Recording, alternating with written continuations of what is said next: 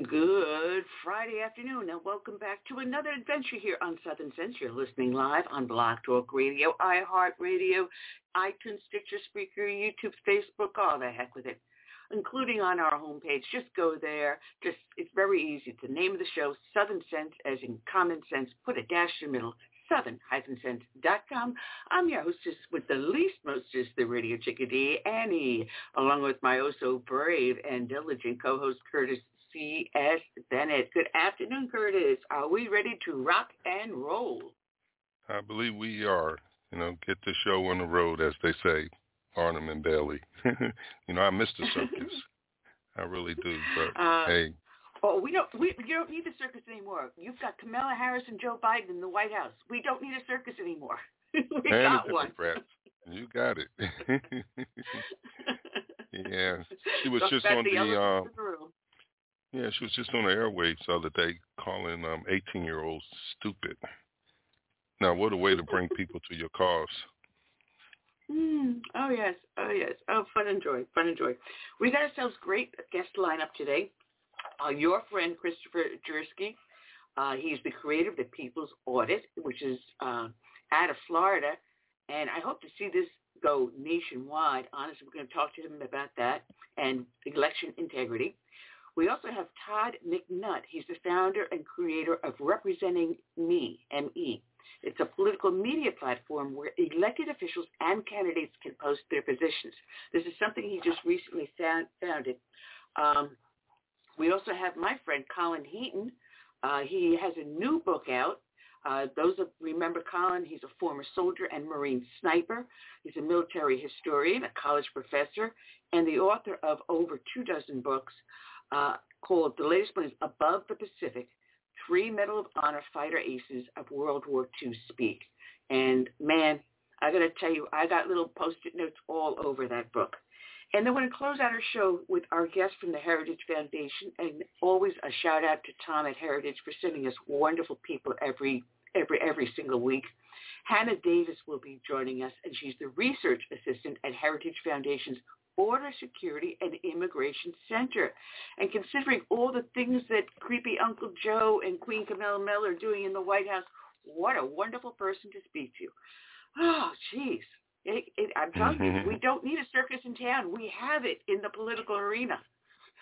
Yeah, you're right. It's quite amusing. And those looking for us at the new format, we are struggling to get it up.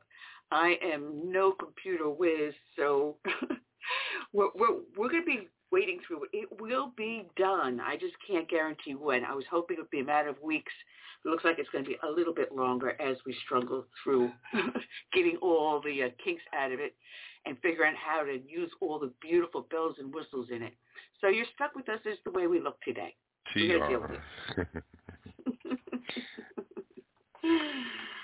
Oh, man.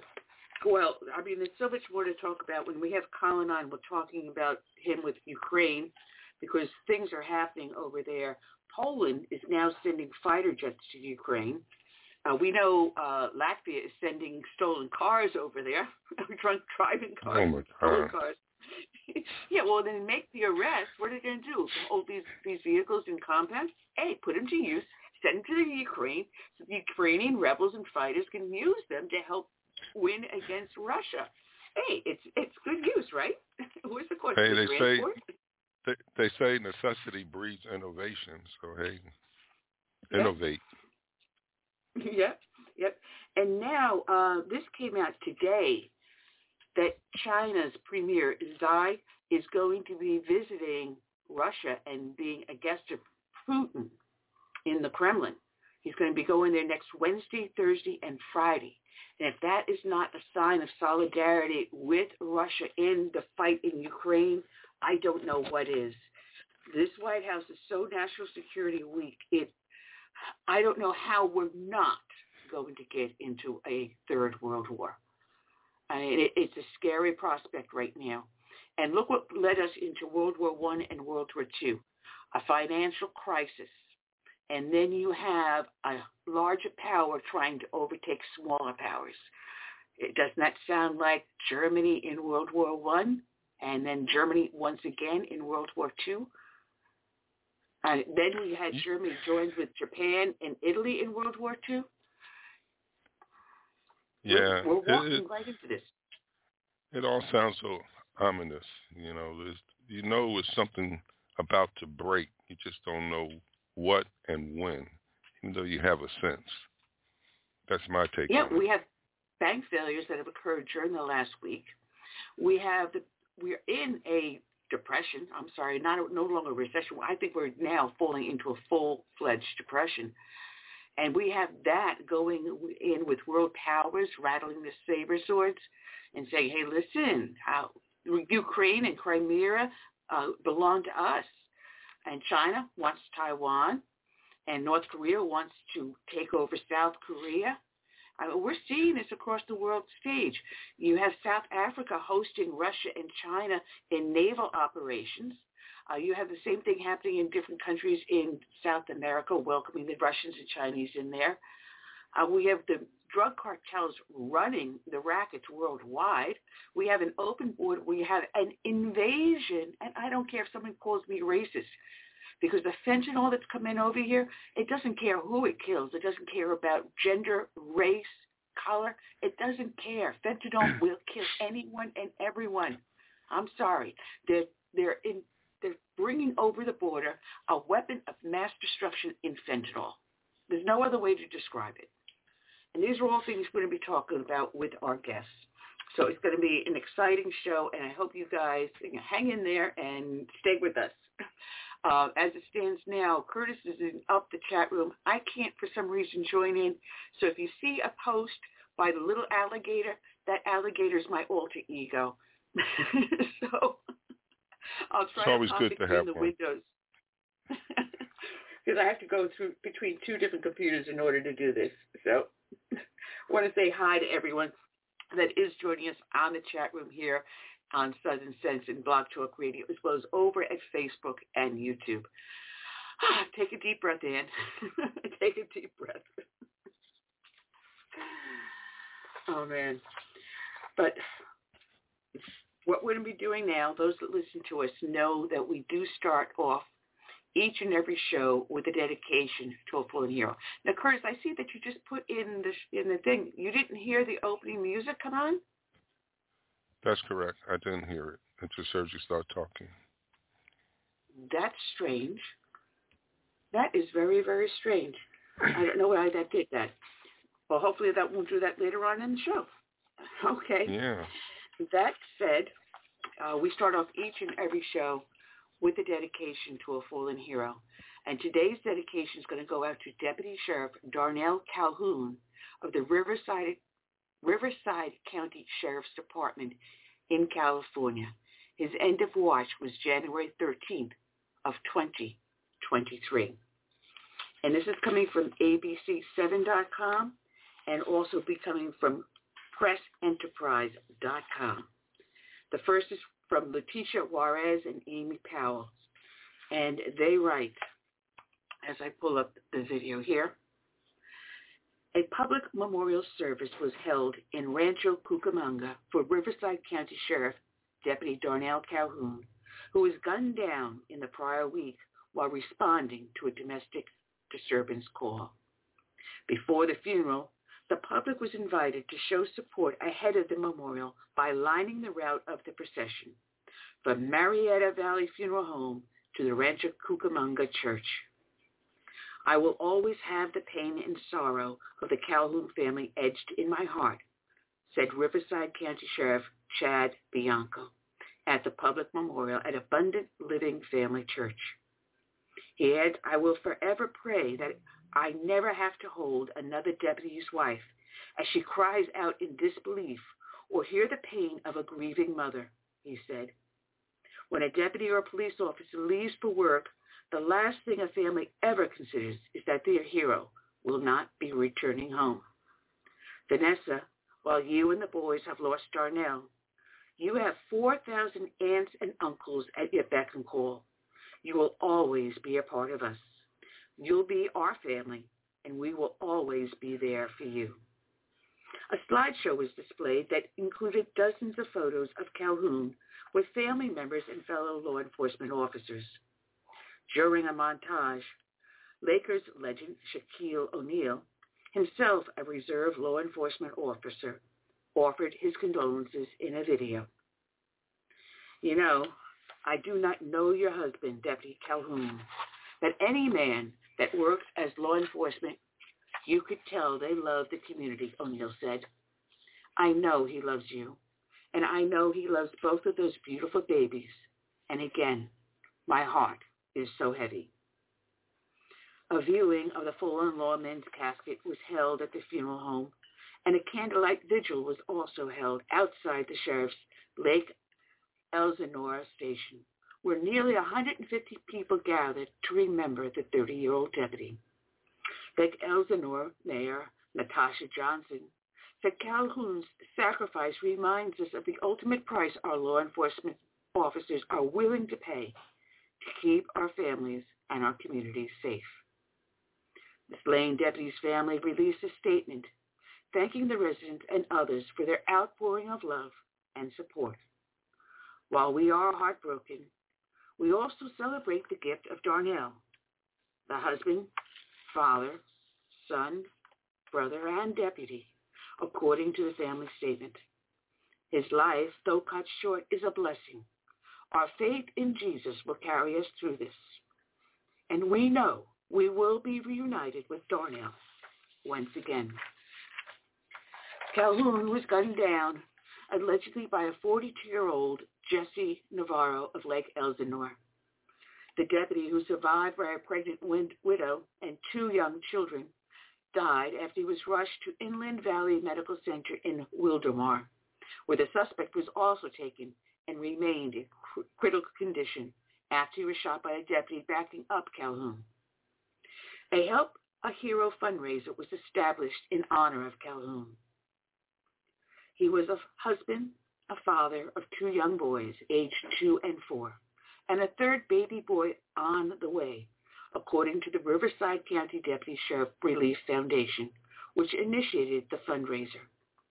He will be remembered as a son, a brother, a grandson, a nephew, a cousin, a son-in-law, a brother-in-law, and a loyal friend. Bianco said Calhoun was fatally shot around 4:20 p.m. on January 13th in the 1800 block of Hilldale Lane, where he approached a residence from which a 911 call had been placed, indicating there was a domestic disturbance. Calhoun was hit when Navarro opened fire, Bianco said. The second deputy on the scene found Calhoun wounded in the street. Bianco said a gunfight ensued with a suspect who was shot. Calhoun was assigned to Lake Elsinore Station after he laterally transferred from the San Diego Police Department just under 1 year ago. The agency posted a message saying personnel were devastated to learn the passing of Deputy Darnell Calhoun, an SDPD officer until 2022. Our thoughts and prayers are with his family, friends, and colleagues in SDPD and the Riverside County Sheriff's Office. And from Brian Rokos of Present Enterprise. Whether Darnell Calhoun was doling out brisket at the barbecue restaurant of his beloved family, teaching children about God, or patrolling Lake Elsinore, he lived to serve. Calhoun knew the dangers of the latter, said longtime friend and retired Riverside County Sheriff Lieutenant Danny Young. Yet he willingly went out daily to serve mankind, Young said. In fact, he put service above self, as the motto reads on the side of the patrol car. Some 2,000 people gathered at Abundant Living Family Church in Rancho Cucamonga on Saturday, January 21, to pay tribute to the life of Calhoun, 30, a sheriff's deputy who was slain on January 13th as he arrived at a domestic violence call in the community of Lakeland Village. Born in Panoma, Calhoun grew up in Marietta, where he was homeschooled, and his parents ran a restaurant. Calhoun himself had worked at the Calhoun's Texas Family Barbecue. He loved football, The program handed out at the service featured a photo of him in a Philadelphia Eagles jersey. San Diego Police Chief David Nislet said that when Calhoun introduced himself to the department's command staff, everything said was about family. Nislet shared that a common phrase I always heard about Darnell was servant heart. Eric Cobb, Calhoun's pastor at the Covenant Grace Church in Manistee, recalled a recent 2-hour lunch with Calhoun, who taught 3rd and 5th graders at the church and served as a youth leader. Darnell loved being Vanessa's husband, he said. Darnell loves being a dad. That's all he wanted. With that answer, I knew we had hired a good one, said Bianco, who praised Calhoun as strong, kind, and compassionate. He loved his job, and he understood it was his calling to help people. Concluding his remarks, Bianco turned to Calhoun's widow and said, while you and the boys have lost Darnell, you have 4,000 aunts and uncles at your beck and call. Even though Darnell's time with the San Diego Police Department was short, it was actually huge, the chief said. He made us a better city. He made us a better department. He made us better officers every single day, watching his lead and how he dealt with people. After guests left the church, Calhoun's casket was brought outside as bagpipes played. As the flag-draped casket emerged, 10 helicopters flew over. One peeled off in the missing man formation. Today's show is dedicated to Deputy Sheriff Darnell Calhoun. It's also dedicated to all the brave men and women out there that serve as first responders, be they law enforcement, firefighters, or emergency services. We also dedicate it to the brave men and women that serve our nation, from the birth of it through today and into our hopeful future. And we dedicate to them this song by Todd Allen Herndon, My Name is America. May God bless each and every one.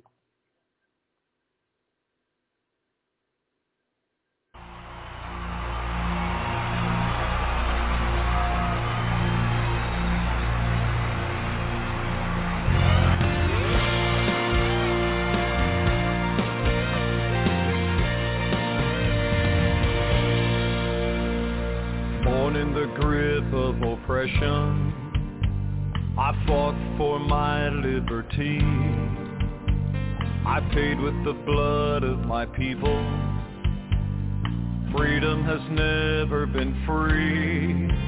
Now my door's always open to dreamers and friends. When I'm attacked, I protect and defend, because my name is America. I stand proud and free. My name is America.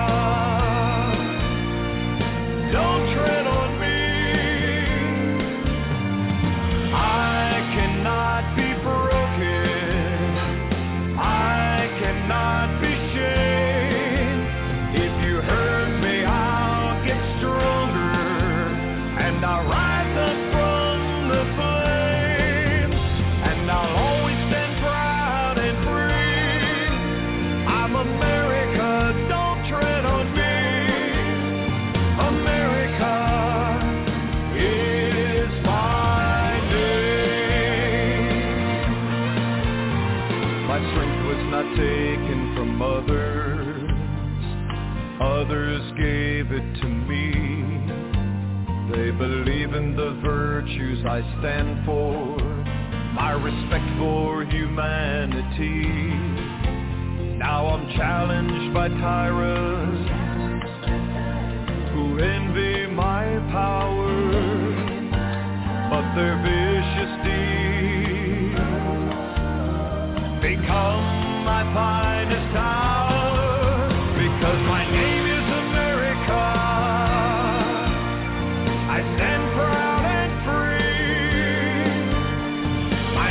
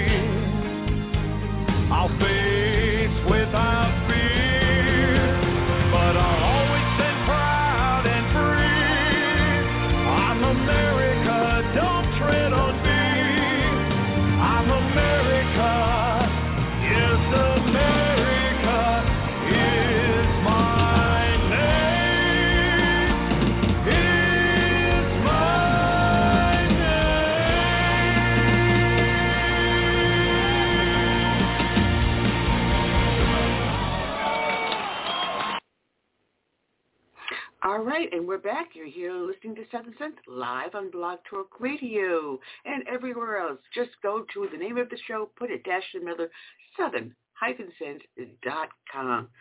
All right, Curtis, we're back rocking and rolling live. I keep on hearing an echo somewhere. It's driving me crazy. Curtis, you with me? Curtis forgot to unmute himself. Okay.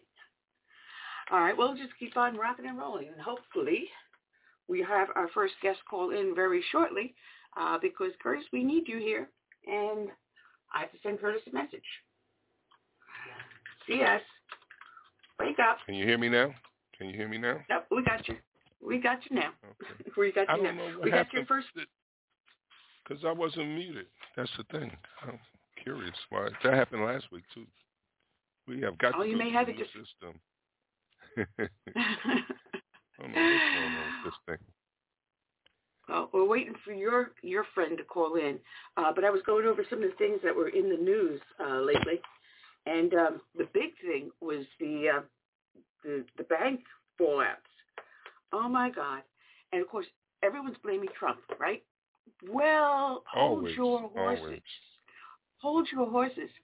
And these banks that went under, well, they had people in charge of investing, because they're allowed to invest the depositors' money into various markets. They were investing in all these woke items, equity, diversity, whatever all the other things is that's out there, that is wokeism out there. And guess what? They were all losing money hand over fist. Now, if you're investing someone's money for them, don't you think it would behoove you to make sure you make a return on that investment? You go to see where the money gets the best bang for your buck. But they put people in charge of investing their money on these institutions that had barely any background, if any, in investing. And now they're going, well, government regulations let it slip. Well, you've got them self-policing themselves. There's no government oversight or regulation to make sure that they adhere to the rules of the game. So it's not Trump's fault. It's the current administration that allowed this to happen. So, it's idiots leading idiots. And what do you expect to have happen? You're going to lose money, and the banks are going to go under. And now it's up to the taxpayer to bail them out under the FDIC. But there are, on one of them, we had, I think 30 banks came. Where did I put this here? We got 30 billion. Let me make sure I get this story correct. All right. First Republic does get bailed out, $30 billion in deposits from 11 major U.S. banks, which include Bank of America, Citigroup, J.P. Morgan Chase, and Wells Fargo. Now, I read through this, and First Republic's stock fell some 14.7% in the hours after trading, but it started to go back up once they heard about the investment. What they're doing, these 11 banks, are saying, all right, we're going to give you X amount of dollars. You have 120 days to use that money to bring your bank back up to snuff. So we'll see what happens. So that gives them 4 months. And so I think we do have our first guest in on the line. Let's bring him in on here. And welcome to the show, Christopher Yurkis. Am I pronouncing that correctly? Oh, of course, Curtis. Let's bring him back on. Christopher, I'm sorry, Curtis jumped ahead of us. How are you today? Excellent. You? All right. I didn't know if I pronounced your last name correctly. Is it Yurkis? Jersky. I apologize. Oh, constantly mispronounced, so no problem. Hey, listen, I've got a Latvian last name. My late husband was from Latvia. You want to know? I've seen it messed up so many different ways. But welcome here to a Southern Sense. Now, you have put together a website called the People's Audit. It's the-peoples-audit.org, O-R-G. And you did this because you were looking at election irregularities, and you became involved in investigating these irregularities. Tell us how this whole thing came about and what this website's all about. Well, I usually start out by telling everybody what motivates me because it's unusual unless you put it into context. I was born to two Polish immigrants, first generation American, born in Philly. And I was blessed to have a trip to Poland when I was a teenager in 1987. And I saw communism for the first time in my life and how horrible it was. And I essentially kissed the ground when I came back. Became a patriot at that moment, had to inhale anything I could possibly think of to understand what could cause communism, what would make communism. And then as fate would have it, I joined the military too. I basically was in the Air Force for 4 years. And when I was getting out of the Air Force, we were all celebrating Poland becoming free because the wall came down. And at the same time, I met a woman from Venezuela that would turn out to be my wife. And then I watched her country get systematically dismantled over a 10-year period just because of an election. So on November 3rd, the next day, November 4th, I woke up with my hair on fire because I knew exactly what was happening. I mean, I was sending money to my mother-in-law in Venezuela. I knew how they took that country apart and essentially ran a psyop on the entire country, basically tricking them to believe that it was an election, a fair election there. So I went out, met some local people. It took a while for me to find some local people that were actually working on election integrity. I did join some like national groups just doing stuff online. But when I met up with some people, some great patriots here locally, they were already doing canvassing in August in the hot sun and trying to figure out basically what happened from 2020. And there was a ton of anomalies at that point as well. You may have heard of another group as well called Defend Florida that was running canvassing across the state. That's essentially how I got started. Yeah, I think Curtis, we had Defend Florida on the show at the time they were doing that, didn't we? I believe. I'm sorry, I didn't hear that last part. Well, I believe that we had Defend Florida people on the show when they were doing the canvassing, because I believe Curtis was involved with that somehow or other too. Yeah, the canvassers were a wealth of information because I didn't want to impose or guess anything. I wanted to see what they were finding. And when I was listening to a number of them, they all probably said the same story over and over again, where it was somebody that two things: either you walked up to a door and the person said you voted, but they didn't vote. They're claiming that they never went to vote, but they're showing on the records as voting, and they were perplexed because they don't know how that happened. And then the other one is that they would ask for a person and they're no longer there because they sold the house and moved. And again, they were just as confused because they're like, how is that possible? We never got a ballot for them at the house. So how is it that you see them voting? So that's what started me. And the first thing we did was we went through all of the addresses in the whole state of Florida and essentially collapsed them in so you could see who is voting in each house. And that was really the first thing that we put up was that website, the People's Audit. And you could have went to People's Audit and checked to see if someone voted from your house in 2020 and if you were on record for voting. So it essentially would check the 2020 election against your household and see who was registered inside, if they voted, as well as how they recorded you as voting. Now, Florida was using mail-in ballots at that point because of the pandemic.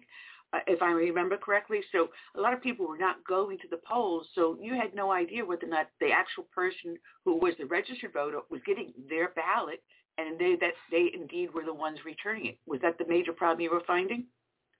Yeah, but the most unusual thing about it is that there was nothing showing up at those people's houses. Though that's probably the thing that just haunted us, because what I also found when I was collapsing everybody together like that was we found, this was also around the time of 2000 Mules, when the 2000 Mules movie came out. I could also see how many people were voting from each household. And we saw some glaring examples of, like, there was a courthouse in Okaloosa that had like 9,000 people voting from it. We had the supervisor of election in Miami had another 10,000, 11,000 people voting from it. Just various places all around the state. There was a yacht club in Jacksonville that had like 4,000 people to an abandoned building, and they were supposedly on yachts all voting, like 85% of them voting by mail. Like it didn't, all these things didn't make sense. But going back to your point, basically I'm sorry, I just had a little blip. What was the exact question again? Well, I was talking about the problem with the mail-in voting that you were encountering in the 2020 That's election. Right. And how you were citing how many different areas, different buildings had people registered to vote in astronomical numbers. That was basically the flip side of the coin, where people were telling us in individual houses that they never received a ballot to their house, but here they are being shown as voting by mail. And then you would have these sky rises and all these weird anomalies, these places that had incredible amounts of volume of ballots didn't make any sense. Like to flip the opposite was this literally, it's like an abandoned building, a commercial building in Clay County, Green Cove Springs. And it had like 3,000, almost 4,000 people voting by mail from there. And it's like you go to the building, it's empty. There's nobody inside. It's an abandoned commercial building. So it was like, okay, Chris, what is going on? How do you explain this? Yeah, Chris, This is CS. How's it going? All right. The midterm elections, I noticed that all the ballot boxes had to be inside the precincts, where you voted, and they had to be guarded. Like it was Fort Knox. Now, because of this, has there been any surveys or studies to show that there was a significant difference this time with the boxes, the drop-off boxes being guarded versus what happened in the 2020 election where they were outside and people can, put in 800 of them if they want to? Ballots. Yeah, there was still some weird anomalies that we're trying to get to the bottom of, like in Orange County, for example. There were still examples of people harvesting ballots. We had a lot of good candidates lose their race in districts in Orange County, mostly because of mail-in ballots, and it points to basically like harvesting or ballot stuffing. So that was still happening even though they were being guarded. But it runs the gambit because so many things changed since 2020 versus 2022. Mm-hmm. It was a very strange thing. So we're still trying to go through it and reconcile different things. Yeah, and I was mainly focused on the drop-in boxes, where people come to the precinct mm-hmm. and drop off their vote paperwork. And I was wondering if that showed any difference. Yeah, the big thing that we saw that was unusual for this time around was a lot of counties just went ahead and put the postage on the ballots. So, for example, in 2020, the drop-in boxes were really attractive because they would save you the postage.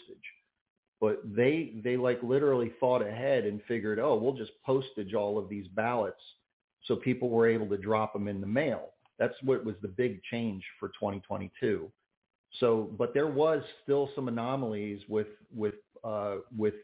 especially there was a whistleblower that came forward in Orange County, Cynthia Harris, I believe her name is, and she talked about basically them harvesting ballots and going to drop boxes and usually dropping off 50 ballots or more, and they were essentially not even touched. Like people, I don't know if it was under surveillance, but they were able to get away with it.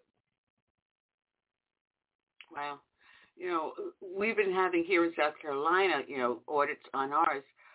They put out these new machines where you go to one, you make all your choices, it prints out your ballot so you can physically look to see what's there. But what's on the ballot itself is also a barcode. So when you feed it into the reader, you don't know if that barcode is altered. You may see your candidate's names printed that you voted for, but you can't guarantee the barcode is reading it. So there are so many still things. Some questions. So that's a new one that they're pushing out because they said that one is certified and also handicap accessible. So they're using a lot of excuses to try and push that down. But you're absolutely right. There's no way to clearly identify that you did that.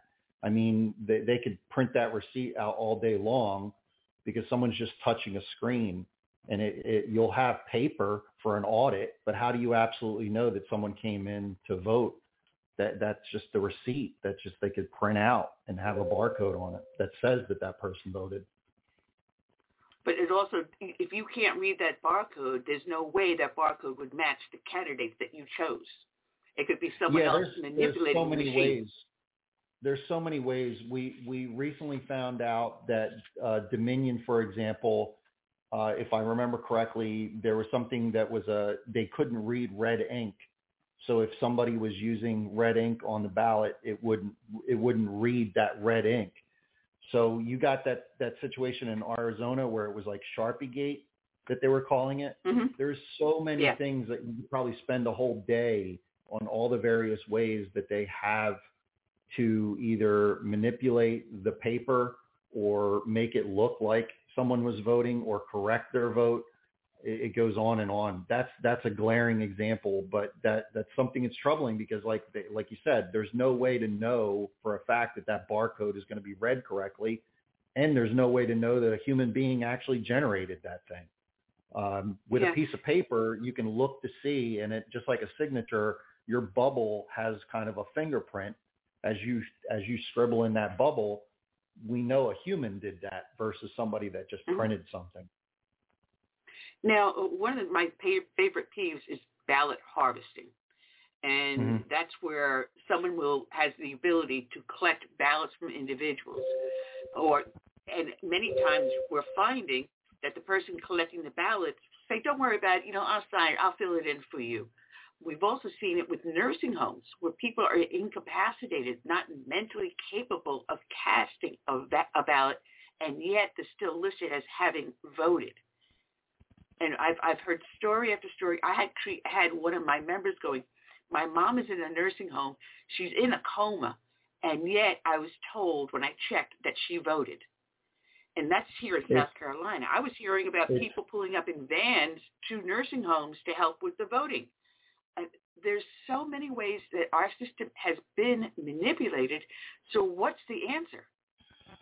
I mean, we ultimately had the same thing in Florida. We saw the exact same thing. When we started putting people into their households, all kinds of stuff came to light. Rehab centers, schizophrenic hospitals that they would admit somebody with mental issues, and then within moments they're registered to vote, and they're all getting their ballots delivered to a single P.O. box. I mean, it just runs the gambit. You're absolutely right. The answer really comes back down to demanding a single day in-person election with a very, very limited absentee ballot. I was in the military. There's good excuses to get an absentee ballot. Maybe you're a first responder, a pilot. You can't show up for election day, doctors, things like that. They might have a valid excuse, but they should be very rare, and they should be well scrutinized where you make sure that their identity is real before they give them the ballot. Maybe they show up at a early voting location or something for those particular things and get vote in person as well. I can't stand mail-in ballot because through my analysis, what I was looking at as far as something to compare it to, people were calling me from Washington and California and just begging to say, whatever you do, just don't adopt mail-in ballots, because they were pushing it really hard in Florida. Literally all the supervisor of elections changed their logos to have mail-in little envelopes inside of them because they loved mail-in ballots. And then when we started looking at like basically California, you start seeing the whole dynamic shift when a very surprising election came up. The date escapes me right now, but essentially Nancy Pelosi ran for her House, race. Was the first time you ever see mail-in ballots spike in in California. Before that, mail-in ballots were the same as anywhere else, like absentee ballots, maybe 6% or something, 7% of the total state. And then all of a sudden you see mail-in ballots spike to like 14, 15% when Nancy Pelosi runs for the first time. And then after year after year after year, it literally is now that California has 95% of the people voting are vote by mail. And how on earth are you validating that those people are real? So like when people tell me that your state is turning purple, I laugh because it's not organic. That's how they turn your state purple. And it's kind of ironic that it's like you're running out of air and someone's choking you to death, because that's essentially what it means to turn your state purple. They're flooding you with fake voters and taking over your state. I'll have one that have you laughing, because I heard a commentator on the news last night, and it had me rolling and falling off my Archie Bunker chair of laughing. They're saying, well, you can never see California ever become a red state again. And the reason being is that so many people are fleeing to red states. They're taking their votes with them, so we'll never see California red again. Yeah. And then meanwhile, they'll use that as an excuse of all of our states turning purple, because all these Californians have now moved in and flipped our country. I've never met a California that ran to Florida and was like, wow, I want to bring everything that ruined California to Florida. They're coming here because they want to escape that madness. Unfortunately, I was just going to say, unfortunately, the left had made this a suppression of voters' rights issue, and it seemed to be working. How do we get around that? I mean, the biggest thing is that through education, we've been rising up, and the grassroots is really where we have to. I have no faith that any kind of legislation or someone's going to swoop in and save the day and fix this. This has to be a grassroots movement that demands that the elections go back to the people. Smaller elections, smaller precincts, hand counted by the people, by the community members. Everybody's watching, so everybody feels comfortable with the reports. No machines, single day voting, and in-person voting with ID as much as possible. But again, I trust Americans. If Americans are voting in their communities, in small precincts, this will go away. The only reason this is happening is because they've centralized a lot of this stuff, especially through mail-in ballots. Like literally, we have one printer in the state of Florida that prints ballots, mail-in ballots for 2/3 of the state. And they're 20 minutes away from the central post office in Orlando. They literally could back up a truck with 100,000 fully filled out with their mail-in ballots. And it only takes about 10 of those trucks to get to 1 million ballots. So you can imagine how quickly they can turn a state purple just by that one little operation. So again, I trust Americans voting in their communities, hand counting. That's the way we're going to get this thing back on track. All right. Well, there's something that bothered me, because a number of years ago, after the 2020 election, out came this system called ERIC. And everyone was touting on it, and I believe 13 states jumped on board, South Carolina being one of them. And it was like, oh, this is how we can really do election integrity. But it was a wolf in sheep's clothing, isn't it? Absolutely. Well, we just literally did an article in Epoch Times here in February 23rd. And it was, I hope that it had an effect, because it was an audit on ERIC. And about 2 weeks later, our Secretary of State announced that they're getting rid of it, along with 2 other states, I think 3 states, West Virginia and Missouri, all announced on the same day. A couple things went to that. It wasn't just that article. There was a lot of grassroots pressure in Florida, because we've been screaming at it for years. But let me talk about the history of ERIC, just to give you a glimpse of what ERIC is. The founder of ERIC, David Becker, who actually he quit the company last week because of all the pressure. He won a game show in Los Angeles. Something, I think he was on Jeopardy and Who Wants to Be a Millionaire. So essentially, he won on a game show, and I use air quotes as won because it's kind of funny that he got $500,000 from all these game shows. And he literally writes an article about how he jumps in his car and drives to Washington, D.C. And now this guy that was so lucky that he won on 2 game shows and won about $500,000. He's also so lucky that he just steps in with zero software experience, zero experience building a company, and has 12 states say yeah, and basically builds a software development company that's monitoring 7 states. Or I'm sorry, yeah, I think it started out with 7 states, but quickly grew to 12 within the drop of a hat.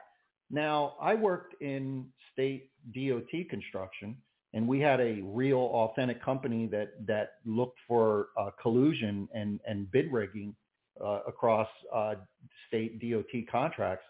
And I can tell you for a fact that it takes 5-6 years of just like working for free before the state trusts you to basically say, okay, we're going to give you a contract now.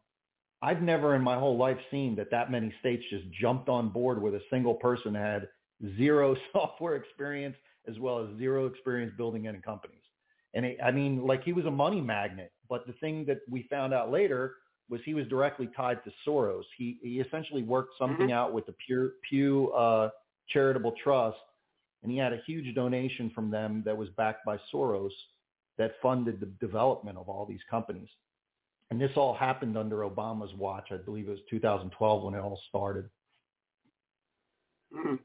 Well, now, just to change the subject a little bit now, you are now involved with Mike Lindell's Cause of America. Tell us what that is about and where he's trying to push but to bring enlightenment and commentary and news and everything to a more conservative group. I mean, I can't say enough how much of a patriot Mike Lindell has been, and I really wonder where we would be without him, because the fact that he stood up and he took the onslaught that he did, but most importantly, I mean, he's helped funded so many things, lawsuits, myself basically working on all this stuff and funding people out in the field to do the research. What I came to Cause of America to do was help basically promote their mission. And when I first came to them, they were working already on a incredible project that they were doing cross checks. Same thing as Eric. It's essentially another audit on Eric. They were specifically walking behind Eric, checking their work and saying, okay, if Eric, we're using the same vendors that Eric uses to check the out-of-state moves, what's the track record of them actually removing these? And literally this happened like 2-3 days ago. They released the press release. You have a 3 times greater chance of being left behind after moving out of an Eric state. So for example, if you're in Florida, you had a 3 times more chance staying behind on the voter rolls in Florida if you moved to Georgia, another Eric state, versus if you moved from California to New York, which are 2 non-Eric states. So Democratic non-Eric states were better at cleaning their voter rolls than Eric states. Now, I don't have the records, I don't have the reports, but that's pretty damning, because the other thing, if you go to Eric's website, they brag more about how many people they've registered versus what they've cleaned. I actually did a post the other day that they brag that they've cleaned off 35 million people, and in reality, about 23 of those million are just in the same state. They just moved to a different county in the same state, so they wouldn't necessarily be cleaned off. But for every one person they supposedly say they cleaned, they've added 4 people to the voter rolls per their own numbers on their own website. So when you do the math, it's like, are they a cleaner or an inflator? That's the real question about when you have Eric in your state. Now tell us about the Mike Lindell Cause of America. Oh yeah, back to Cause of America. Their real function is to help states basically do these analysis and check voters that have moved out. One of the easiest things to prove to your supervisor of election is that you have somebody in another state that's still registered in your state and they're voting. They're called cross-state movers. So that was probably their biggest project over the last year, is they're doing data analysis and looking for people that have moved out of state and flagging them and then showing it to the supervisor of election. A lot of the data that we got for doing the analysis in Florida came directly from Cause of America. If it wasn't for them, I mean, this stuff costs money. So like to get the data that we had would have easily been anywhere between $15,000 for me to purchase it And if it wasn't for Lindell, we would never have had access to that as a grassroots people out here. Well, I remember at one point there was a website that was up that someone was running that if you keyed in your name, your date of birth, and your state of residence, it would tell you whether or not you were registered to vote. And it was nationwide type of thing. You could also check your name against the state you moved out of to make sure your name was taken off the roll. But I had it attached to my Tea Party website, but the link is no longer there. I may have accidentally deleted it. Have you heard of something like that? Because I do remember directing people towards it. There were a number of projects that sprang up and tried to do something like that, but it's a very monumental task of trying to keep everything up to date. And the other thing that I found is especially after 2020, they're making it increasingly more difficult to get access to the voter rolls in certain states. Florida, we've been really blessed because it's sunshine laws per the Constitution mandates that they have to publish these records to us for free on a monthly basis. But in some cases, you have to pay large amounts of money to get access to it. So if they do get access, it's usually an old snapshot. They'll get it and then months go by and it's not updated. Like in the case of Wisconsin, I believe every time you ask for it, it costs about $12,000. Wow. But could not an individual check their own registration? Say, for example, I moved from New York, which I did, down to South Carolina. So when I was told that, New York had a problem with not cleaning the voter rolls, I went onto this one website, which directed me to the New York, where you keyed in my name, and I could check specifically if I still remained on there. It was a marvelous site. Yeah, I haven't seen one that's done the centralization well, like being able to make it one site to do multiple states. And even if it did, sometimes they're out of date. It's a very big problem to be able to do multiple states, because for me, like what we're doing, I have 15 million records, but it's times 9 months. Like I'm literally looking month to month. So it's 15 million times those number of months, and it'll eventually be 12 months when we're watching it month to month. So it's a huge problem to keep up to date. But I would recommend as a citizen of that state, even if you've moved out and that was your address, you have every right to call back to the county that you used to live in and demand that you be removed from the list. That's really the only person that has the right to do it, because we've brought forward hundreds of thousands of people that were essentially flagged for moving out of state. And we were told by some supervisor of elections that the only way we can remove them is if the citizen calls themselves. And in certain cases, they're dead. So it's like, okay, well, how's the dead person going to call you and tell you that they want to be removed? So. Well, you've got a bunch of excellent videos up there on your website, which is, let me get my act here together, thepeoplesaudit.org with a hyphen in between. That explains the work that you are doing out there. Are you looking to do your own podcast in the near future? Oh, I don't know how it fitted in. I'm spending a lot of time designing, and now after we've done what we've done, probably the biggest thing that people are contacting me for is because we do a lot of analysis on changes. So when you're looking at a spreadsheet, it's one thing. But when you start watching what they're doing on a week-to-week or monthly basis, a lot of stuff comes to light. It's like almost running a surveillance camera on a location 24/7, and then you see the criminal actually coming in and breaking into the house. We were able to find something called Red Belly Road back in August of last year that kind of put me. I'm just an introvert. I don't really do a lot of public speaking, but that really projected me out on stage, and I didn't want to, but I had to. Red Belly Road they're essentially stealing people's identity. So when you come into the polling booth and they told you you've already voted, in Florida, when we checked into those people that had those claims, almost to a T, every single one of them said that a mail-in ballot beat them to the polls. And again, that fit a pattern of what we were talking about before, where people were voting, but nothing ever showed up to their house. So what we found out was that they were actually switching people's addresses, requesting a ballot to this now broken address. That way they could harvest the ballot without you knowing it.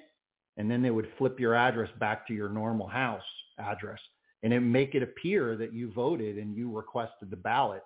But in all cases that we've knocked on these people's door, they're like, I don't know what you're talking about. I never even requested a ballot. I mean, there are so many inventive ways in which they can steal your vote. It's absolutely amazing. Anyway, it has been fun having you here. Christopher, we welcome you back at any time. And, I'd love to have Mike Lindell come on the show, too. If you could put a little plug in his ear. I wish I could have a couple minutes with him, too. I'm a new employee at Cause of America. I'm looking forward. Everybody's telling me how great his coffee is. I have to try that, too. But I'm already a fan of his pillows.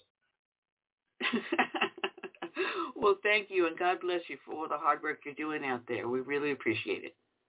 Thank you. Have a great day. All right.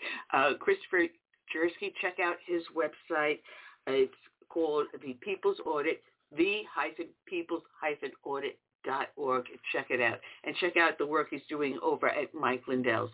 So let's bring in our next victim into our show. I want to welcome for the first time to the show Todd McNutt, and he has a new website out there called representingme.com.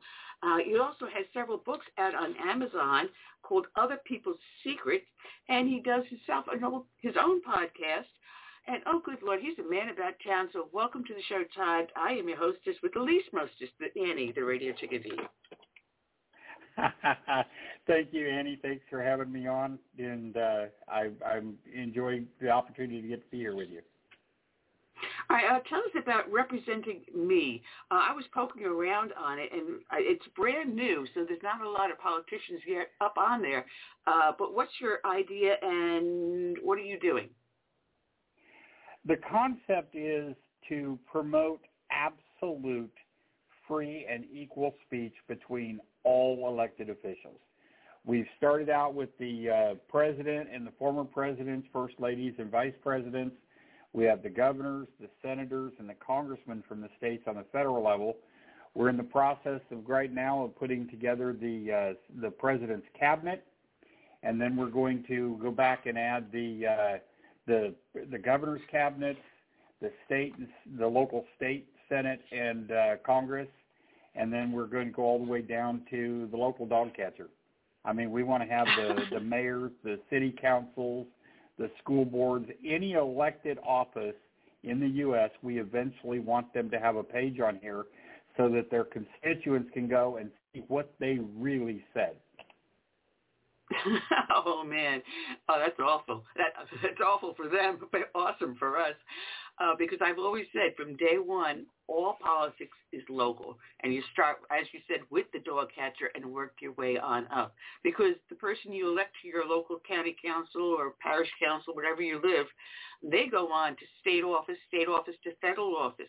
And it becomes a stepping stone to a complete political career. And if you don't keep your eye on them, then you have someone like we have in South Carolina by the name of Lindsey Graham. Yeah, it's important to keep an eye on them. And one of the things we've done, they can post on our site, they can post a text message, they can post a photo, a video, or a document. And they can even upload like a bill they're working on and save it on the site. And people can go and look at those. You can thumbs up or thumbs down them. We're adding a feature to follow, so anytime your senator, governor, or whoever you're following posts, it'll let you know on the app. We're working on that, but they can't post anything that would be an obscenity or anything that would be the least bit pornographic. They also cannot post a threat of violence against a person or an entity. Other than that, they can post whatever they want. There's only one little caveat that we did to them. There is no delete button. They can't delete. Once they post it, they own it. Oh, good. That's wonderful. Lindsey Graham always sounds very, very conservative when it comes up to election time. After that, well, so... Oh, Oh, man. And we have an election coming up very shortly where Nancy Mace got in. I would have preferred Katie Arrington. But we'll see if anyone has anything to go against her with. Probably we'll see Joe Beercan Cunningham come up again. But it's a marvelous site if we can get up and running. My question is why would a politician go to your site rather than post something on social media or just send a mailer out to their constituents? The politicians that we've talked to, one of the things that they've loved about what we're doing, and we're going to be going to D.C. here in the next week and going and setting up a thing where their social media people can come and meet with us. We can get them hooked up where they can post directly themselves. But one of the things that that they love about it is the fact that when they come on our site and post something, there's no media spin, left or right. It's just their message, their voice, their intonation, what they meant in full context. Nobody gets to do it. The other problem with social media, they can do that now on social media, but then their message gets lost in the cloud and fog of all the argument and people who agree, people who disagree, and everyone else's conversation. And on our site, we're taking all of that fog and all of that bias out of this. When they post something, it's there. We are going back and adding a town hall button on each of their pages here in the next couple of weeks, and you can click on the town hall and discuss what they posted, but their timeline is only what they post. Ah, now that's interesting. Because I was reading about the town hall on there. It's like, well, how do we know that, it doesn't end up into a battle? I've had this at times where I'll post something up, and because it's a conservative message, you'll have the attack dog come in on you. And then you have to just turn around, like filter out the conversation and just bring it back and cool the temperature down. I've had many times where I have to say, listen, this is a civil discussion. Let's keep the name calling out. Let's give our honest opinions, but leave all the other noise out of the conversation. Let's have a civil and polite conversation. Are you going to be monitoring something like that? We're going to monitor. We don't want things to get out of hand.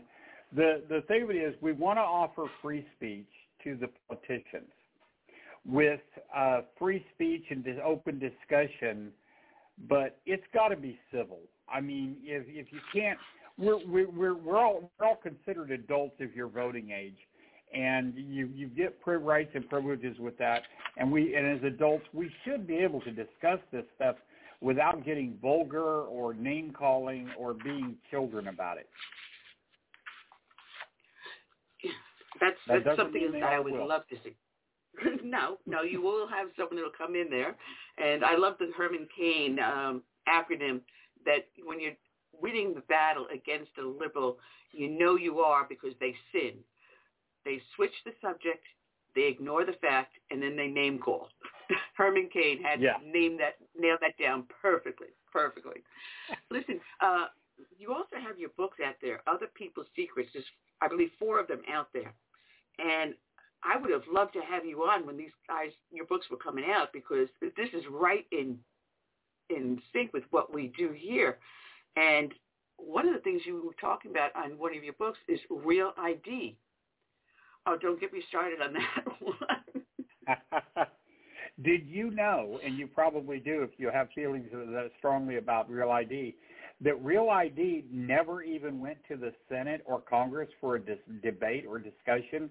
It went straight from committee, where they couldn't vote it out of committee, to being a writer on a bill that was the bill was to pay the U.S. military people for their service, and if President Bush had not signed it, the military wouldn't have gotten their paychecks that very week. And so they tagged it on there as a writer, knowing he had to sign the bill. It's amazing. But, the idea of a nationwide ID, well, basically, you do have that if you have a passport, correct? Yes. You do have that if you have a Social Security card. So it does exist in one form or another. So why do we need a third one? Well, after 9/11, Department of Homeland Security tried to, once they were formed, they tried their best to get the American people to agree to a national ID card.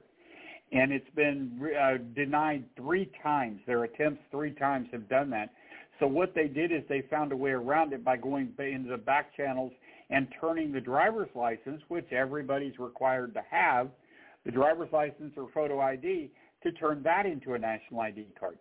And that's the reason. Nobody in the Senate or Congress, they couldn't get it out of committee because nobody was going to touch that hand grenade. That's what it was. It was like walking through a minefield, and nobody would even vote it out of committee. Well, I love the way they also say that, because if you have a real ID, then you really don't need a passport to go, say, to the Caribbean, because you've got your driver's license. But we had that before. You know, the driver's license said you were an American citizen. You had that before, so you didn't really need a national driver's license ID. When I went to renew my passport, I got the passport card. I deliberately did not have it united with my driver's license. But yet, even with the passport, you have a national ID. And again, the question comes back, why do we need that? Only so that we can be tracked better. So if you use your driver's license, which is now a national ID, to go buy a gun, they know about it.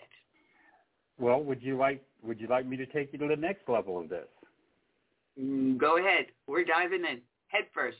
I was a consultant in the security industry for a while. And while I was there, I was a representative for Sanyo surveillance cameras. And I got to find out that no surveillance cameras are allowed to be sold in the United States unless there is a back door that gives government access to the surveillance camera once you connect it to the Internet. Now, I said that just to establish some credibility because I also got to demonstrate a little device they call the Grabba. It's made by Samsung, and if you do any research on it, I actually got to see a demonstration of it. And if you have a new passport, they've got the chip in it. If you have the passport card, it's got the chip in it. And if you've got a real ID, they've got the chip in it. You can drive by a policeman in your car, and he can use the Grabba to scan the car. It will give him your full ID and the ID of everyone in the car with a chipped identification. It will give him the chip number, the make, model, caliber, and manufacture date of every firearm in the car that was produced after 2012 because President Obama saw fit to require an RFID chip in all guns that identify them. And it will also tell them how much cash you have in it because we now have RFID chips in our money. So driving by in the car, a police officer can scan and tell those 3 things about you. And my question for Samsung is, what happened to the Fourth Amendment? Yes. Now, do RFID wallets work? I haven't found one yet that did. I've tested about 15 different ones that people have sent me, and I haven't found one yet that does. I've got an RFID chip reader that'll read the chips that they put in the cards, and every one I've had, I stick cards in them and I scan it, and it just reads right through them. Now, that's scary. So we have Big Brother here already, and people are completely unaware to it. And what drives me crazy, what drives me absolutely up the wall, you want your independence, you want your privacy, and yet you're willing to have the implant of these little devices in there so that, you know, you don't need to pull your wallet out. You just scan your hand, and your credit card information, ID information is all in your hand or in your neck or wherever you put the little chip. This is getting out of hand. Yes, but I have to do one. In my book, I blow one theory that the little RFID chip in the back of your hand can be used to track you. Because I tell people what it will do, the scary part about it is the invasion of privacy that it could do, because that means that chip can be scanned by anyone with the right scanner and read. And they now have your information. They can have your medical information, financial information, identification, whatever you put on that chip or allow to be put on the chip. The problem is they talk about how it can be used to track people, and the little chips they're using to put in people's hands and their arms and stuff, that chip can't. It's got a 13-centimeter range. If the antenna is not within 13 centimeters of the chip, it can't read it. So as a tracking device, it's worthless. But as you walk through a store, somebody is you see people. The old time they used to pickpocket. You would take your wallet. Now they can walk by you with a scanner and just pass it by your hand, and they can digitally pick your pocket. and everyone says, "Oh, what's the harm in it?" Until they find their ID stolen. And now, have you ever found someone with their ID stolen was able to recover it through LifeLock or something like that? Because I can't imagine LifeLock, even though I do have that service, to protect me from something like that. I have LifeLock, and the thing that I use it for, and I'm a paying customer. I have been even before I endorsed them in my book or on the website. The thing I like about LifeLock is they don't tell you they're going to protect your Social Security number. Your Social Security number is public record. People don't realize it, but that's the fact. And you can't protect public record. But what LifeLock does is they monitor the credit bureaus that if somebody goes to apply for credit and they use your Social Security number, it's going to flag that. LifeLock's going to see it, and they send you a text and say, hey, is this you? You send back and say no, and they contact the creditor and say, that's not a legitimate request. That's not Todd McNutt, or that's not Annie. So then they killed the deal. So I haven't known anybody that's used them for actually recovering their identity. But as far as a stopgap to help protect my identity, I do like their service and what they provide and offer. For $10 a month, it's worth it to me. Oh, actually, I got to be honest with you because my husband did something stupid. My late husband did something stupid, went to the wrong place, and someone took his identity with his credit card. So I ended up immediately getting LifeLock for the two of us. And I'll be sitting somewhere signing whatever contract it is, and before I finished and the ink is dry, I got a message on my phone, and I have not even left that person's office. Within a week after my late husband had passed away, I get an alert on his that someone had already seen his obituary, got his information, and was opening up accounts all over the place. LifeLock really does work in that capacity. And so it's up to us to fill in the gaps that they can't. Because I also have Title Lock, too, been a godsend. So I do use their services and have been a paid member for, good Lord, at least 10 years. We've got a white hat hacker, Kaylee, up in Denver that we interview on our podcast, and her and I were talking about. I first hooked up with her. I called her because I got a text message and it said, "Hey Phil, I need so and so. This is my new number." And yes, the security and privacy person that I am, I stupidly responded to it and said, "This isn't Phil." And immediately, my phone was being hacked. I was 6 ways from Sunday, sideways on it. I called Kaylee and I said, okay, I got stupid. Now what do I do?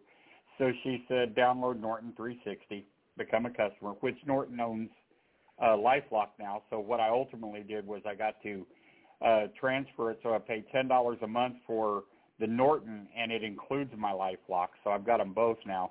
But I put the Norton on my phones. It gives you 5 devices you can put it on.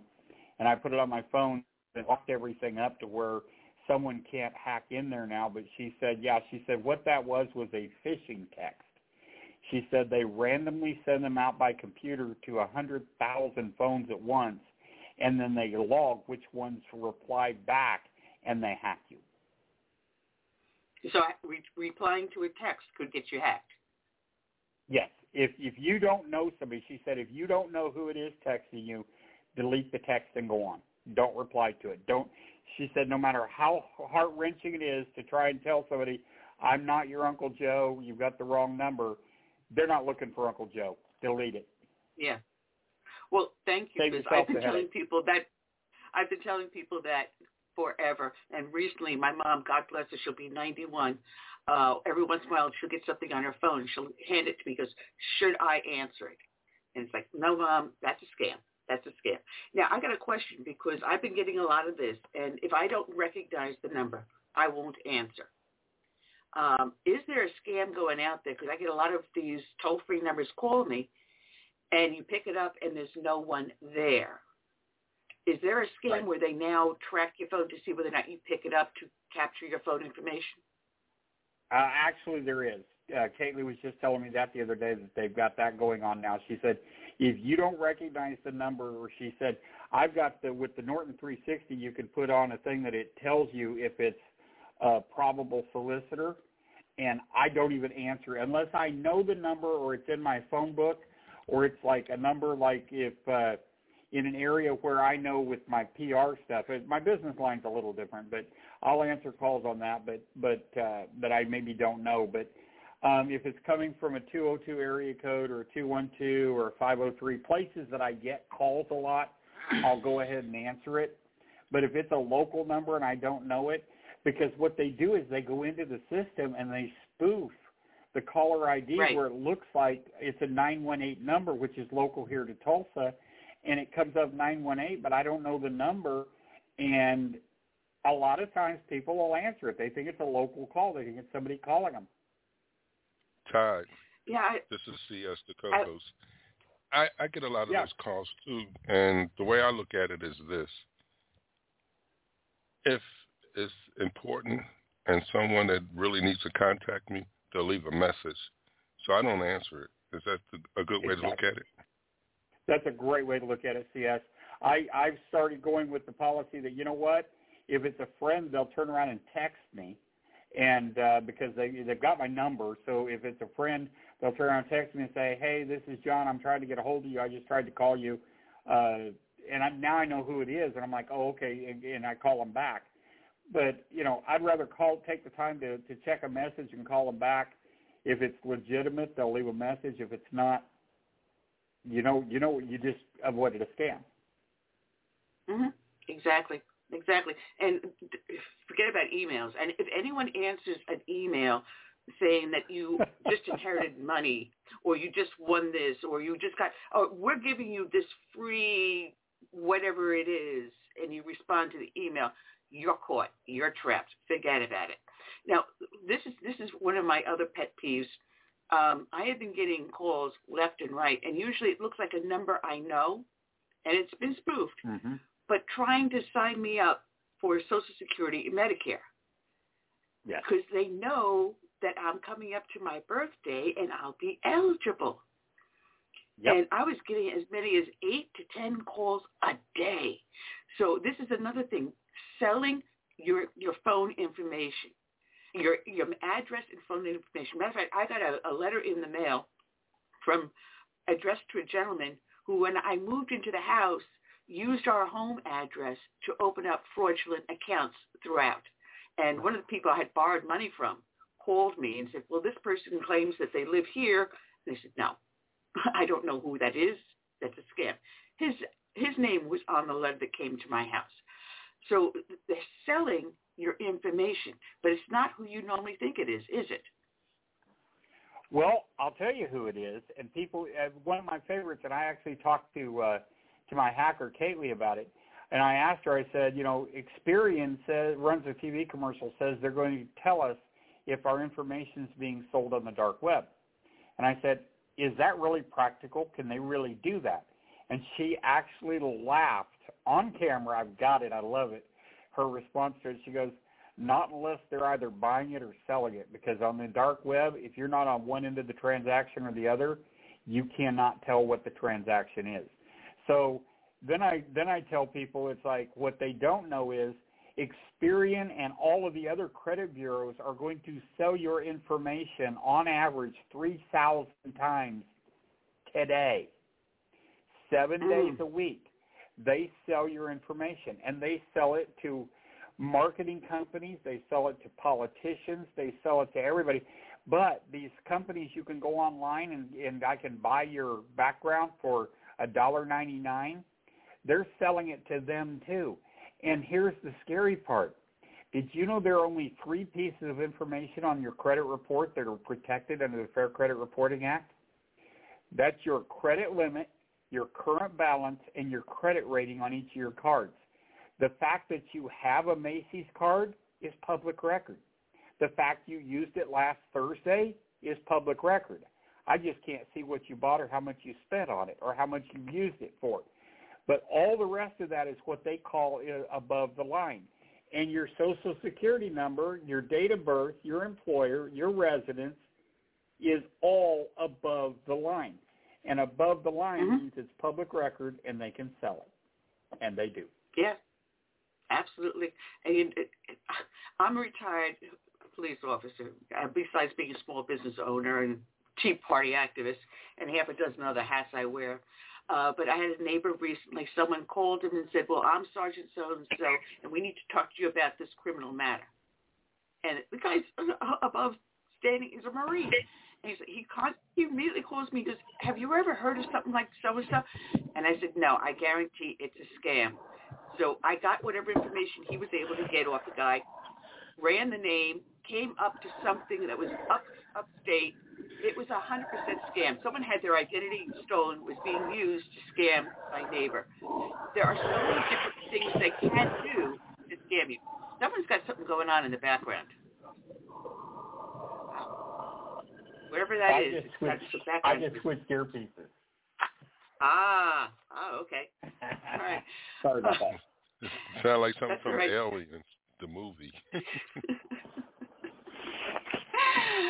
But I was going to go in another direction, and now I just blew it out of my mind. I'm sorry about that. I completely forgot what I was going to say. There are so many different manners in which one of the things that they do, even when you surf the web, the ad catches you. They know what you look at. They know what sites you went on to. Even though you have ad blockers or somewhere, that they still are trackers out there that you're unaware of. Have you seen the movie Social Dilemma, the documentary on Netflix? No, I have not. I don't get Netflix. You will want to get somebody to show it to you. It is some of the top key people who were involved in either founding or developing Twitter, Instagram, Facebook, all these different people, all these different companies, and they talk about it. These people don't let their children online, period.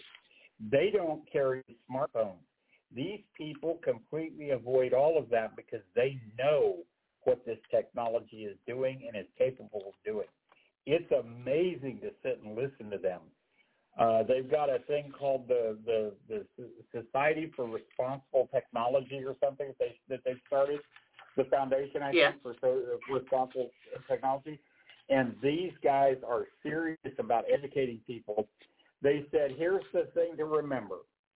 If you're not paying for the service, you're being sold by the service. That makes sense. It makes absolute sense because somehow or other they have to get that revenue in. And either you're paying them to use their service or they're going to take whatever you got and make money off of it. For them, it's a win-win situation, and it's a lose-lose for us because now we put so much out there, and don't even start me on TikTok. Oh, yeah. Anyone who uses TikTok is an idiot. And with our website, we do collect information for security purposes. If somebody makes a threat, we have to be able to turn them over to law enforcement. If we are approached by law enforcement and say, hey, this person made a threat, we want to know who they really are. So we do that. But we don't sell. We don't do anything. Our revenue stream is we run a few banner ads on the pages between things. People can scroll right past them. I don't care. As long as they're on there, we're making enough revenue to pay for the site so that it's free to the politicians, it's free to the public, and the bills are paid by running some ads. If you see something you're interested in, click on it. If you don't, keep scrolling. I don't care. Well, it has been very, very informative, Todd. I enjoyed having you on. Your website is representingme.com, N-E. You also have your podcast, which people connect to up on Facebook, which is Other People's Secrets. They can find there. And you are on Twitter under your name, Todd_McNutt. I love that last name. Thank you. And we're also on YouTube as well. other people's secrets. You haven't gotten banned. I got banned. I got the badge of courage. I haven't gotten banned yet from anybody, so I will, I'm sure. Well, when you get more of the site up and running, you've got to come back on, and we have to get people to start using it and getting the information out there and make informed votes. All right, God bless you for the hard work you do, sir. Thank you, and thank you for having me. Keep it up. All right, take care. Thank you so much. Todd McNutt, check him out, representingme.com. Got a dear friend of mine I haven't seen in a while and hope to run into him soon, Colin Heaton of Heaton Lewis Books. He's also, oh, good Lord, Army veteran, Marine sniper, military historian, movie consultant, author of over 24 books, chief cook and bottle washer, speech writer. I'm going to lose. I'm running out of things to say about you, Colin. Good afternoon, and how are you doing? Hey, I'm doing fine, Annie. How are you? I am doing great. I have read your book, and you know I always do cover to cover, and I'm putting in front of the camera so people can see all the little Post-it notes. Use little pink Post-it notes all over the book. And it's a fascinating book. It's called Above the Pacific, 3 Medal of Honor Fighter Aces of World War II Speak. It's under your American War Heroes series. And you chose 3 Medal of Honor gentlemen. Tell us who you chose and why you chose them. Well, I have over 400 interviews with war heroes from many countries, so my publisher decided they wanted me to follow up with Above the Right and give them 3 Pacific Theater guys. So I just dug out the old interviews I did with Gregory Boynton Pappy and Joe Foss and David McCampbell, and I thought those 3 guys would fit perfectly together in a book about air combat in the Pacific Theater. Now, I took a lot of time reading over the one with Pappy Boynton, and he was a character. And then the other 2 gentlemen, I had a lot of fun reading them too. They all intertwine in one way or another. And in one way or another, they knew each other during World War II. But Pappy is just, he's the one that everyone thinks was this absolutely wonderful man. He walked on air, but he was quite a scoundrel, wasn't he? Yeah, he was. There were many of his fellow prisoners of war in Japan who loathed him. And he was, when he was at the Medal of Honor reunions, some of the other recipients just kind of kept their distance. He just didn't have a good following like the others, and he didn't come out with as great a reputation as Robert Conrad gave him in the TV series. No, he didn't. I mean, he got in more trouble than anyone else. But even trying to get into the military, he was quite a little bit of a scoundrel. And he was really insistent on making sure he got into aviation in one way or another, because he had an aviation engineering degree, didn't he? Yes, he did. But Boynton wasn't his real name either. No, that was his stepfather's name. He adopted that. And we won't spoil it for the readers. But yeah, he adopted that name, and then he changed he adopted a name. Then he changed that name to his stepfather's name because Boynton was married when he wanted to enlist, but you couldn't be married and enlist at the time. So he skirted around protocol and kind of like went in the back door. Yeah, it was such an interesting book. I'm trying to look at some of the things that you have in here. And these guys, these three aces came in at the end of World War I. The door had been over. People is going on with their lives. The military is now starting to modernize, going to the new age. New things are coming out, new technology. But they were starting to develop things like carrier landings and new jet fighters and things like that. They were all avant-garde. They were not yet quite well used. So a lot of the technology, these men, because of their experiences doing carrier landings and working as instructors and everything, helped develop the technology that we saw in World War II. Yes, Foss was mostly involved in that because he actually became good friends with Charles Lindbergh. And Lindbergh was working as technical design specialist for several companies such as Boeing and Chance Vought.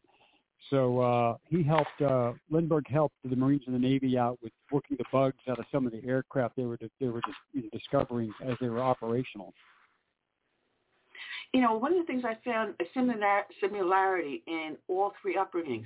They all basically came from rural areas where families were hardworking. It was either farms or some sort of a commercial establishment, but they were all deep family individuals, and their families were all hardworking Americans. I mean, heart of rural Americans.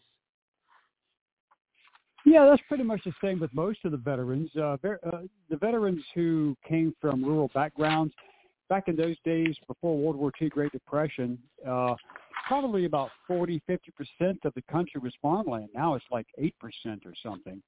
But there were a lot of people who came from, what we call backwoods areas, like my family did, and they struggled. The family struggled during the Depression. They struggled through very hard times. And going into the military was a way out of that. It was a paycheck. It was a possible career, and it was adventure. It got them out of the house. And then afterwards, they realized that, after they won the war, what do we do now? And then some of them continued with aviation or working in business or whatever they did. And I think it was that hard upbringing that made them such remarkable warriors, because they've already gone through the Hunger Games. They've already gone through so much that, hey, fighting the enemy, this is nothing compared to starving. Yeah. Now, at the time these guys were coming up, they were fascinated with Lindbergh. Lindbergh, who did all these marvelous things, but there were also other aces that they admired too, and used to have the barnstorming races that were doing cross country. These were all influences that got them excited about aviation, isn't it? Oh, yeah, sure. I mean, after World War I was over, some of the German pilots came to the States and did barnstorming. The most famous was Ernst Udet. And he was a very famous pilot, recipient of the Pour le Mérite, the Blue Max, and a very successful fighter pilot. I believe Ernst he was the highest scoring German pilot to survive the war with, I think, 64 victories. But he flew with Richthofen and those guys, the Red Baron. So he would come over here with some of the American pilots who flew during the war, and Doug Campbell and guys like that, and they would just do air shows and give people rides they charged like a couple, $4 or $5 for a ride, which is big money back in the 1920s and 30s, and they made their money that way. They just flew their aircraft and made money and enthralled the crowds. And Joe Foss and his dad, it's like in the book, they wanted to go see Lindbergh. He wanted to meet Lindbergh, but he couldn't get up there to meet him. And so his dad paid for them to take a ride in a plane, and from that point forward, Joe was hooked. Yeah. I want to go back to Pappy Boyington a little bit, because at the time he was going into the military, he was one of the older. And you find that with all the other two, that they were a little bit older, and the military had the mindset that unless you were the youngest there, the older guys, you're good for instructors, your reflexes are not going to be that great, we don't want you flying in the air. But Boyington and a bunch of other aviators found a way to get around that by becoming contractors in China. Yeah, Claire Chennault was piecing together the American Volunteer Group for Chiang Kai-shek, fighting the Japanese who had occupied the country since 1931. And they also occupied Burma. And so the AVG, and the next book I do will probably have 3 Flying Tiger interviews in there who flew with Boyington.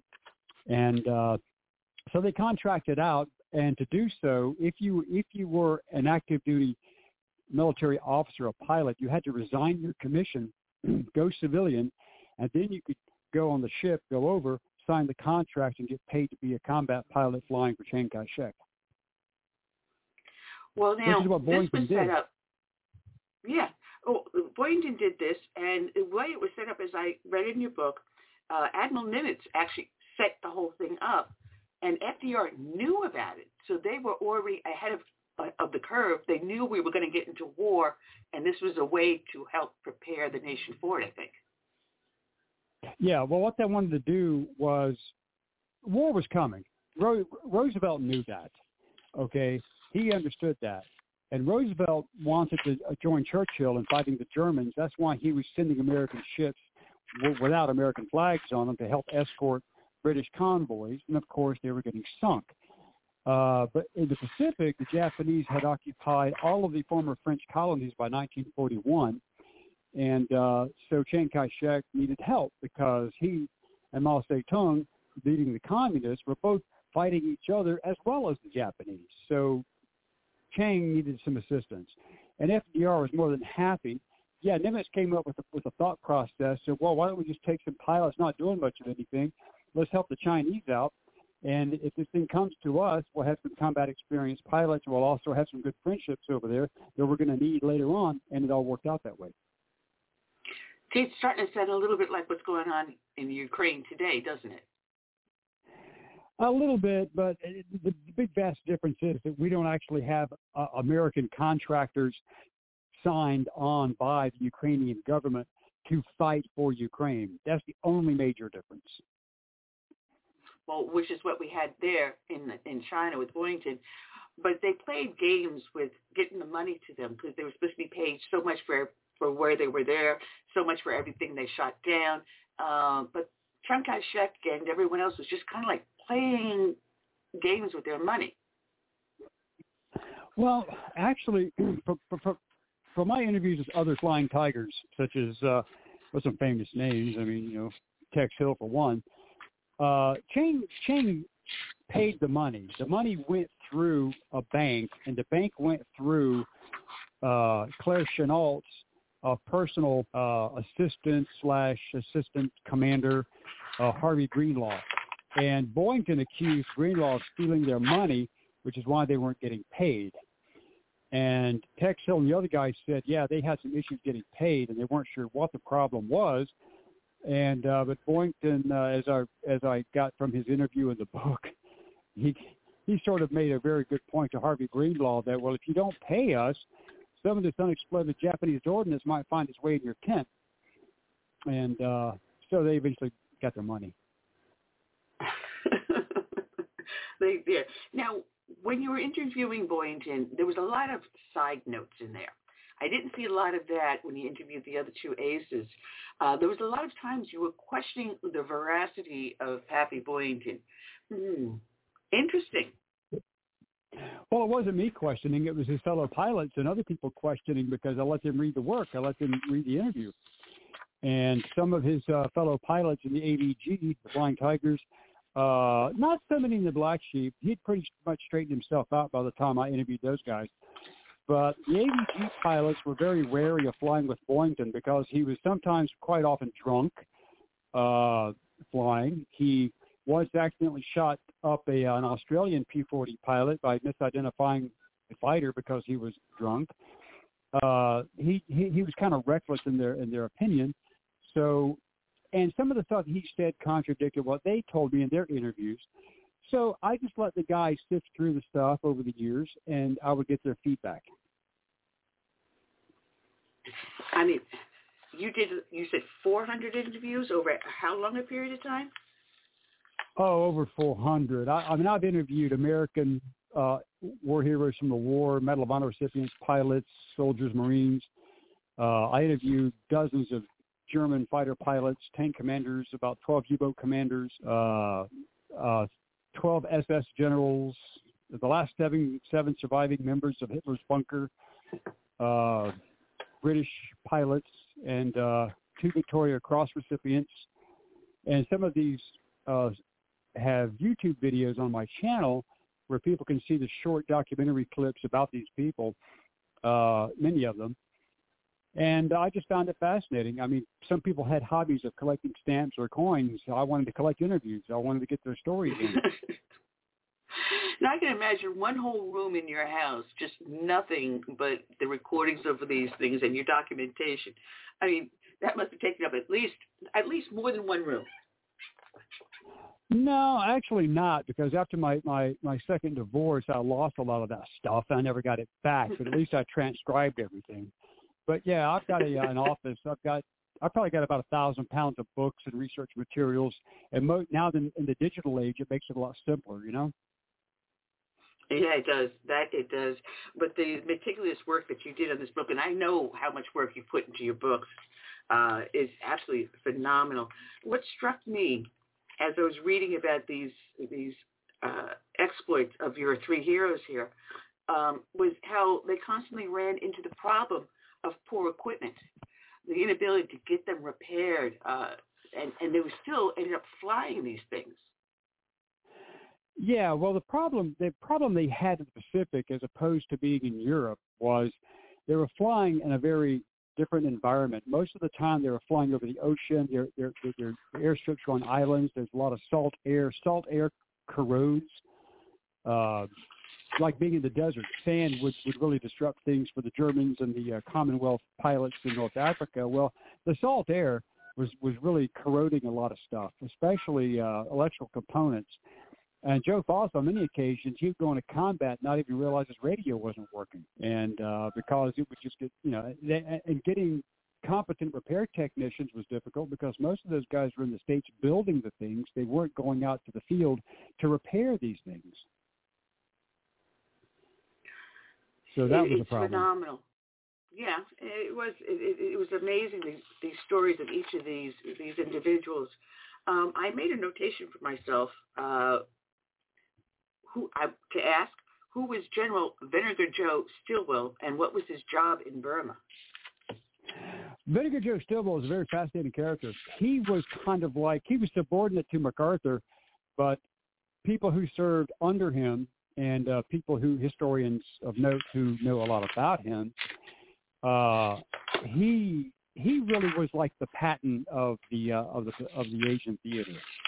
Stilwell was just a hard-nosed guy, but he was like Omar Bradley. He would sit down with a private as a 2 or 3 star general and open up a K ration, and he'd talk about back home and get to know the people. And he was very personal with his subordinates, but he was very ruthless with his commanders who could not get the job done, just like Patton was and just like others. Now, I have another note here because reading about what was going on with the guys in the AVG, what were the blood chits and what did they mean? The blood chits were on the back of their leather jackets, written in Mandarin, basically stating that in their language that if a pilot was shot down, it would read on the back that I am an American pilot, I am here to help you, which was supposed to lighten the burden of pilots who were forced down in hostile territory to get assistance from the Chinese. Basically, it was kind of like a calling card. Yeah. Now, I found fascinating Joe Force, the Brigadier General Joseph Jacob Force in the Marine Corps. I found him extremely fascinating because he came across as a little bit of a daredevil, but also quite a gentleman. Oh yeah. He was kind of like Boynton. He was kind of like a wild man, but with better table manners. That's one way to put it. Because you talk about the book, and I highlighted this, where he was trying to meet Lindbergh, and that's when his father finally got him a ride on the plane, which gave him his love for flying. But his background, his attitude, of way of approaching it as a Marine was far different than Pappy Boyden. It's like night and day. Totally different characters, totally different people, different outlooks on life, totally different philosophies. I mean, they couldn't be more diametrically opposed in any other way. Well, he also made a comment that he never wanted to get involved in politics, but that's not how his life turned out, was it? No, because his friends kept telling him that he needed to run for, state house, state legislature, whatever, which he did. And then he ran for governor, which he did. Twice he was governor of South Dakota. But he did a lot of good as governor, though. I mean, he also was very instrumental in charities because his daughter was born with a handicap. So he was very actively involved in the children's hospitals and things of that nature, making sure that they could operate effectively as nonprofits without having the heavy burden of government oversight, getting donations in. And Joe Foss was just he was the real deal. He was just a really cool guy. In fact, I got a text message from my friend actor Marshall Teague, who read the book. He called me, and people will remember Marshall from Roadhouse. He was the black-haired villain Jimmy who fought Patrick Swayze. And Marshall called me, and he used to go quail hunting with Joe Foss. And he said that Joe's voice really comes out. He said, yeah, that's just the way he was, and he was a really cool guy. And Joe Foss had a lot of very influential political contacts. I mean, he knew every president on a first-name basis. And in the Pacific, Richard Nixon, when he was a naval officer, managed to get Joe on a plane to get him back stateside and said, hey, if you ever need me, I owe you a favor. So from Nixon forward, he met Truman, of course, but from Truman all the way through Reagan, he knew every president personally. Now that I found absolutely amazing. But he knew them when they were active duty during World War II. He would run into them. And I found that Nixon was so humble. You would think he'd be an arrogant SOB, but he came across as very, very humble in the way he portrayed him. Yeah, I mean, Joe likes Nixon because, well, he said he was humble. He had no air of arrogance about him whatsoever. Now, that may have changed over time as he became vice president under Eisenhower and the later president of the United States. But, like General Livingston, he got to meet Nixon and get to talk to him. And he thought he was a very humble guy as well when Nixon gave him his Medal of Honor in Vietnam. So, perspectives of people can be different. I mean, you could run into somebody, they're having a bad day, and they're a grumpy individual thinking, oh, this guy's not really going to be a good interview. But then again, after he's had something to eat and he's had time to settle down and think about things, then it's a totally different character.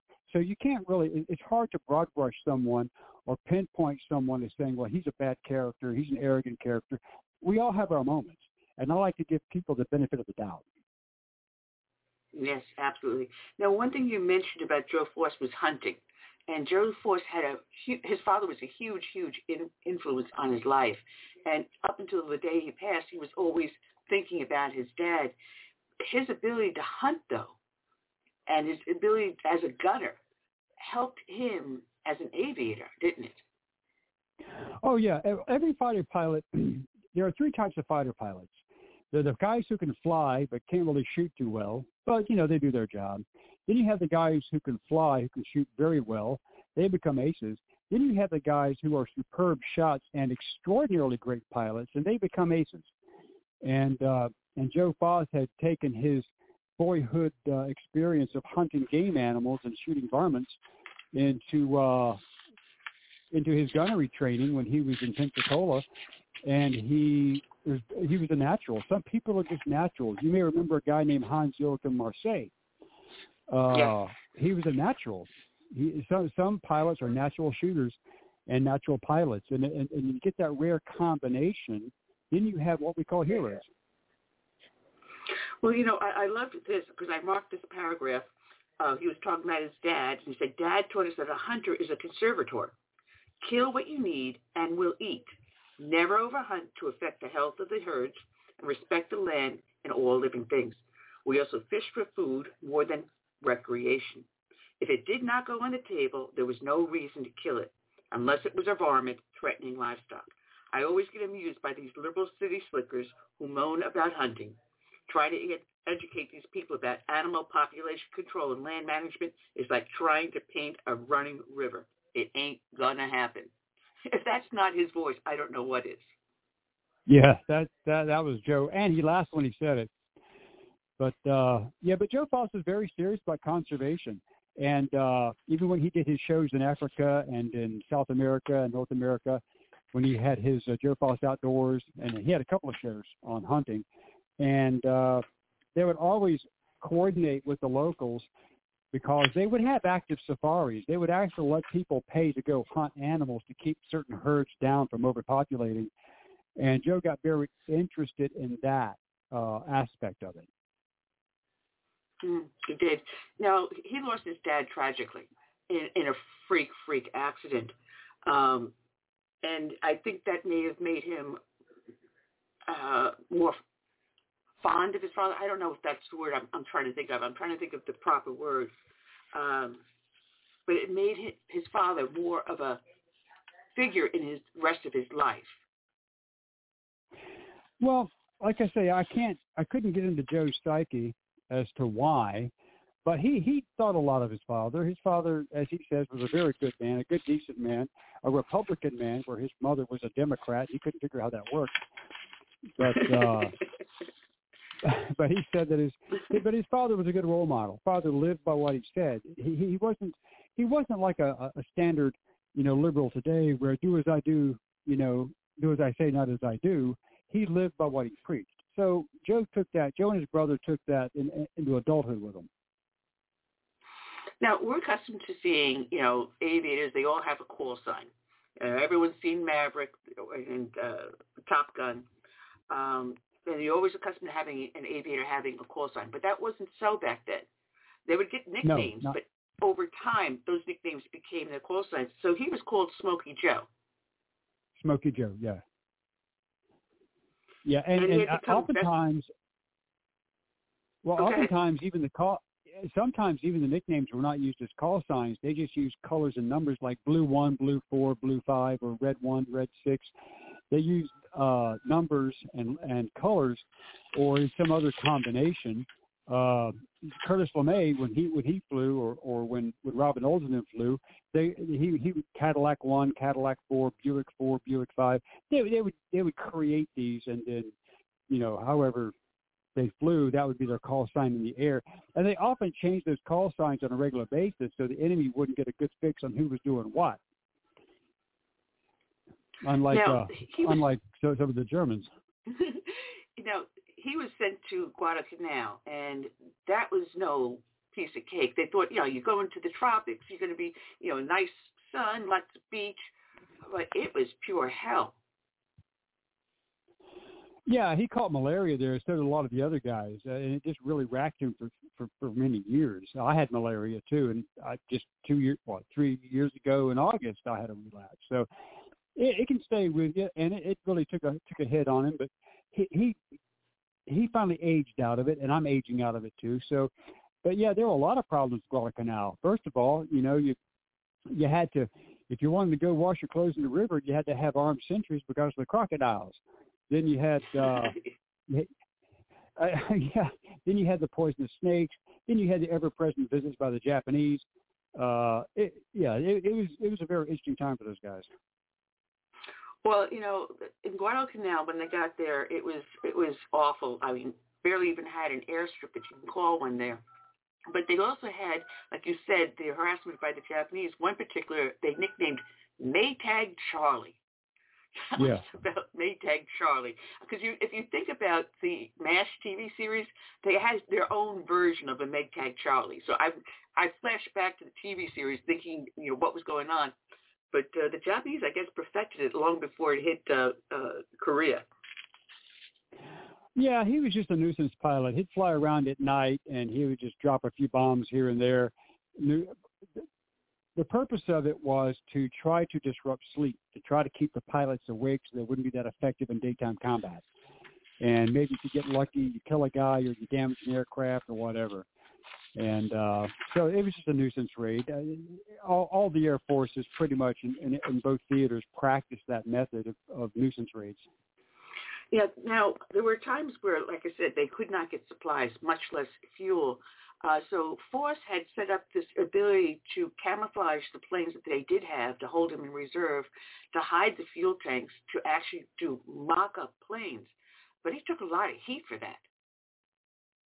Yeah, he did. The commanding general there, General Roy Geiger, Major General Roy Geiger, later Lieutenant General Roy Geiger, was an overall command, but his brigadier was very angry at him because the brigadier general wanted him to have every plane up in the air on every mission. But Voss argued that, well, if we do that and we don't have something in reserve, the Japanese can come behind us and hit the airfield, destroy our depots and destroy our command posts and wreak havoc, and no one's here to take off and intercept them on the way in. So he decided he was going to just do it his own way. Well, his brigadier general found out about it and wanted to bounce him out of the Marine Corps. And but then General Geiger, who was an aviator, who's the only Marine aviator in history to command a Marine Corps division, actually supported Foss and said that it was a very logical application to have a reserve component in order to defend the airfield. Because if the main force went out in total force and came back and the airfield was under attack, if they destroyed the runways, there was no place for them to land. So therefore, Foss said, well, we need to have at least 4 or 5 fighters, keep them back. And sure enough, the Japanese came in. They did a decoy mission. They got the Marines and the Army pilots and the Navy pilots off the island in the air, and they came around trying to bring their bombers in to crater the runway. But Foss and his guys on the ground got up and managed to take them out. Yeah, now, the Battle of Guadalcanal had the Tokyo Express, they called it, the Japanese Tokyo Express. And he was in the heart of that. And as I said, they were low on fuel. But Geiger had a letter in his pocket that told him where there was fuel, and he never opened it. He forgot about it. So Joe Foss had to go on an excursion. He had to go on a scavenger hunt to try to find out where this fuel was. And it took them a while to find it, but they found the buried fuel containers that were, then they had to strain all the fuel to get all the contaminants out of it. And then after that, Roy Geiger admitted that he had totally forgotten the fact that they had buried that with a map showing where the fuel depots were. Now, I have a note here that I wrote down. I'm going to probably mispronounce the name.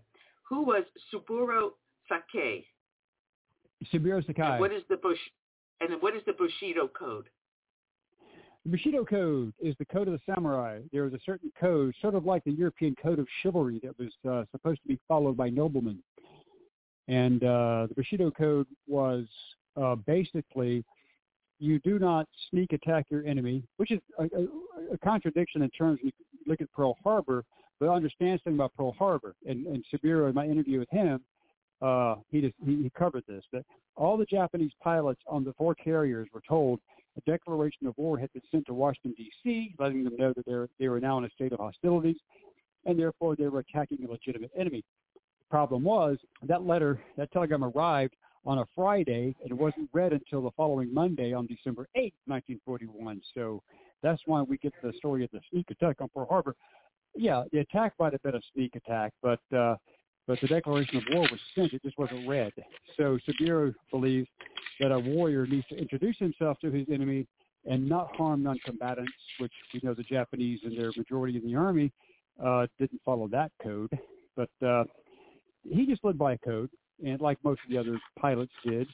And he and Foss became best friends for decades after the war. They did. And he would show up at the reunions and was welcomed, as in with the World War I pilots that flew with the German aces that were shooting at them. Once war was over, they were friends. Oh, yeah. I mean, I've interviewed dozens of the British, some Australians, South African, German pilots from World War II, and American pilots, of course. And, I mean, once the war was over, with the aviators, it was like, well, we did our job, so there's no reason to hate each other anymore. And I used to go to the reunions almost every year in Germany, where 16 nations would be represented. I mean, we even had former Soviet military pilots from World War II come in. I have a couple of great personal stories about those. But, the pilots buried the hatchet. They didn't have any axe to grind, really, unlike the ground fighting was a lot dirtier. It was a lot more personal. But for the pilots, it was just business as usual. Well, I was on edge when I was reading about Joe Foss's crash into the ocean, and he couldn't swim, and there's sharks around, and he's about 5 miles off of shore. There was forget about it. Put your head between your legs and kiss your sweet patootie goodbye. But it was riveting reading that segment and his rescue and who rescued him. Yeah, it was a group of nuns with a priest on an island that had been, they had fled after the Japanese had invaded, and they took sanctuary on the small little atoll, and Joe luckily just happened to wash up on it. So. Well, there was a lot more than that, because he did get rescued, and he was listening to the stories of what they were telling about the atrocities that the Japanese soldiers were committing against these religious individuals and the villagers, including rape and murder and everything else that was going on. And it was heartbreaking. But he was such a gentleman. He gathered up food and went back.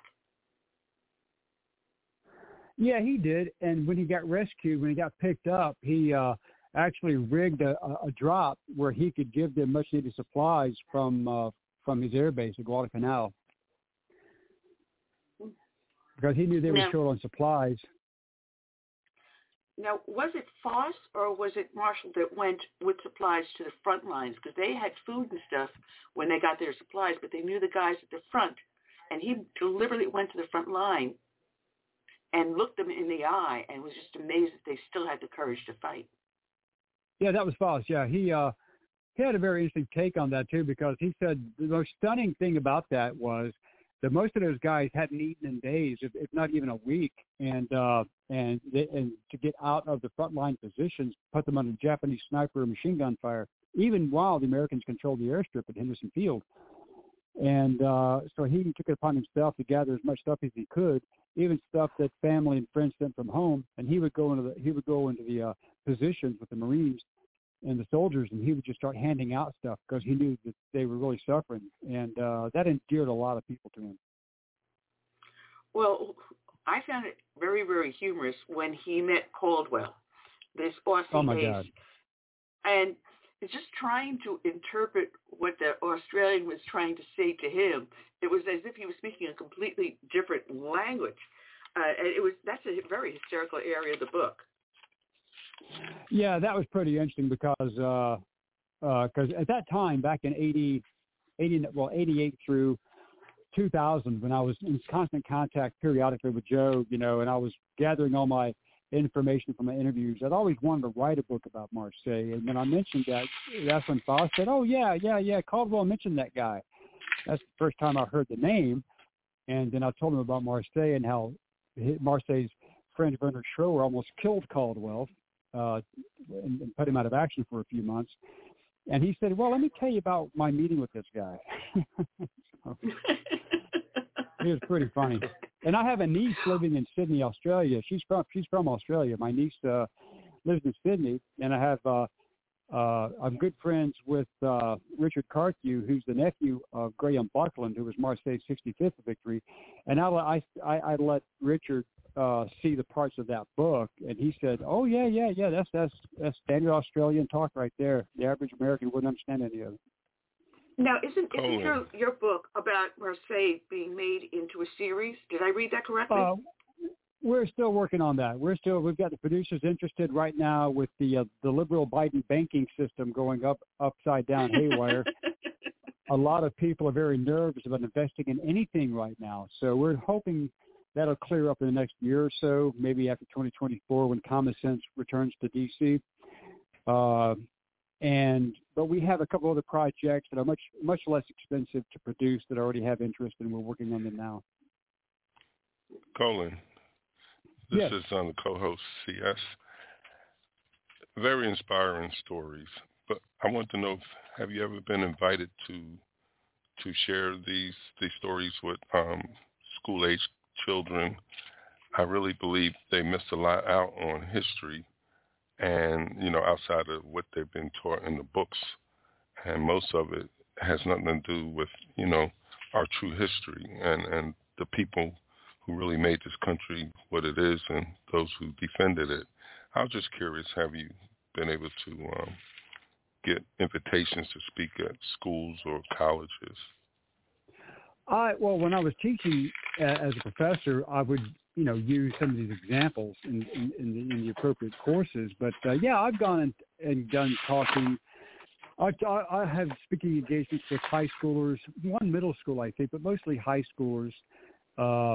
Their history teachers were people who I knew, and they would ask me to come in and just talk about, my personal contact with these guys, what they're learning in school in context. But that was many years ago. I don't think that they're teaching anything now about any of this. No, I think they're more worried about. I'm sorry, but you are doing now a YouTube series of videos called Forgotten History Channel, Are you going to make that available to schools also to begin the education process to bring the true history of everything back? Well, in fact, in about 6 minutes, I have a Zoom meeting with producer Lang Elliott, formerly of TriStar Pictures, and we're going to be discussing that very thing about doing a series on those YouTube channels for streaming for public content consumption. And then I'm working with another producer, his friend Garrett Sutton, and we've been recording shows, and we're going to be doing a 24-part series for middle school and high school kids on the history of money and how it developed and how commerce was created. Wow. Well, I'm not going to keep you back from your Zoom call. I'm going to do a Zoom meeting later on tonight. Anyway, man, technology today. I remember sticking the dime in the old slide using the rotary phone. But your book is called Above the Pacific, 3 Medal of Honor Fighter Aces of World War II Speak. In the show description, I put down the link to your website, HeatonLewisBooks.com, and there they can see the movies that you have coming up off of your books, your consultation, who you write speeches for, and you've got a thumb in just about every single pie here. And you got to let me know when you come down here to Beaufort. Oh, absolutely. Yeah, I'll let you know. I'll have to keep in touch with him. I'm in the process of packing boxes and still writing and getting ready to move to a new house. So, yeah, I'm kind of like sandbag right now, carrying a lot of weight. Well, I wish you luck on the new house, and you got to send me your new address too, because we have to have a drink together, like we absolutely. Used to do. Like we absolutely. Used to do, I miss those days. I miss going to the Tea Party Coalition conventions and hanging out with you and everyone else, and that's where we met a lot of great people too.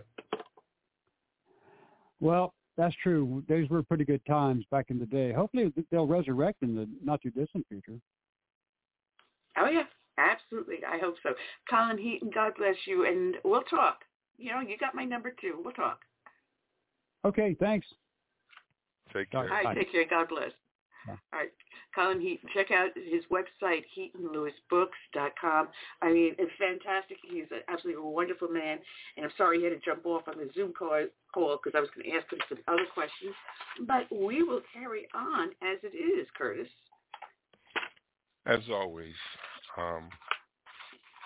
so much that's going on in this world and in this country, and most of what's going on in this country is not in the best interest of this country or the citizens. But it looks like we got maybe, it's probably Sweet Sue. I'm not sure. But, yes, it is Sweet Sue up there. So say hi, special hi to Sue. Yeah. And special hi to those that have been joining the chat room here on Blog Talk Radio. Good to see old friends showing up. Haven't seen them in a while, Sarge and Panky and a few others. We are up on YouTube and Facebook, and we're still working on getting the new format up so it'll look really more professional and better videos, and you'll actually see our guests rather than just seeing a picture of them, and see what your handsome face looks like too, Curtis. Get you up on there. But if you want a good laugh, I don't know if you saw the... Oh, you can just put a paper bag over your face. That'll do. Anyway. That's cheaper. Yes. Biden. Stephen Colbert had interviewed Queen Kamala Harris, and he was asking her about her duties at the White House. And I wish I had downloaded the video. But this was put up by Liberty Hub. He writes, Andrew West writes, things are so bad that even liberal-leaning Stephen Colbert couldn't keep Harris from awkwardly having a sidestep question about what her job actually is. Harris began her exchange with Colbert on Wednesday by acknowledging her life as VP is similar to what's depicted on the HBO comedy Veep. Now, I've never watched that. I've never seen that, so I have no idea what that is. Never heard and of Harris says, I know you love Veep. Well, HBO, I don't turn it on. She pointed her finger at Colbert, and Colbert jokingly answered, I do. I love Veep. Is it accurate? Obviously, the vice president in this TV series has not a heck of a lot to do and laughs a lot. So Vice President Kamala Harris awkwardly laughs her cackle after the Late Show Stephen Colbert called her out for not answering his question about what the actual role of the vice president is. And she responds, there are bits of it that are actually quite accurate. She grinned before sharing an anecdote about one of her staffers accidentally filled her office with smoke by lighting the fireplace without opening the flue. And then Colbert teamed up a softball for vice president, but she whiffled, and she answered, one of the themes of the show is that her character, Selena Mayer, is frustrated by the sometimes vague duties of the role. It's a high constitutional office, but does not describe what you're supposed to be doing. Does that ring true? Like, what's the actual role on a daily basis that, as you found it, Colbert asked her? Well, her answer was, well, I had the great privilege of serving with Joe Biden, who is the president of the United States and was vice president. So she still doesn't answer the question. She goes, does he understand what it's like to be vice president? Colbert asks. It means Biden had already been vice president. Does he know what it means to be vice president? Well, she answers, he does. He really is a true partner. He understands that job. And remember, we came in during the height of the pandemic, and so much of the work was about, okay, we've got to cover a lot of bases, and let's figure out between us how we can do it. But he's an extraordinary leader, and I wish people could see what I see, because there's only one person who sits behind the Resolute desk. And the decision that person has to make are the decisions that nobody else in the country can make. And he's an extraordinary leader. He really is. That's an excellent answer. And the question was, what's the job of the vice president? Colbert grinned, causing Harris again to laugh. And your answer is part of the job, I'm guessing? So she never answers what her job is. What is she doing? He made her the water czar. So what the heck is she doing? Do you see her do anything outside of going on talk shows and cackling? I don't see her doing anything. No, I think they keep her out of out of view purposely because she's an embarrassment to them. I mean, think about this. She was the first to leave as a candidate during the debates that time, and her party got rid of her. Yet they first picked one to her drop out of the to be vice president. out of the presidential run. Yeah. So the answer is, well, she still doesn't know what her job is. Nope. She still doesn't know what her job is. And I still got Colin up here, so I got to get him off the screen. And we'll have our next guest calling in very shortly from the Heritage Foundation, Hannah Davis.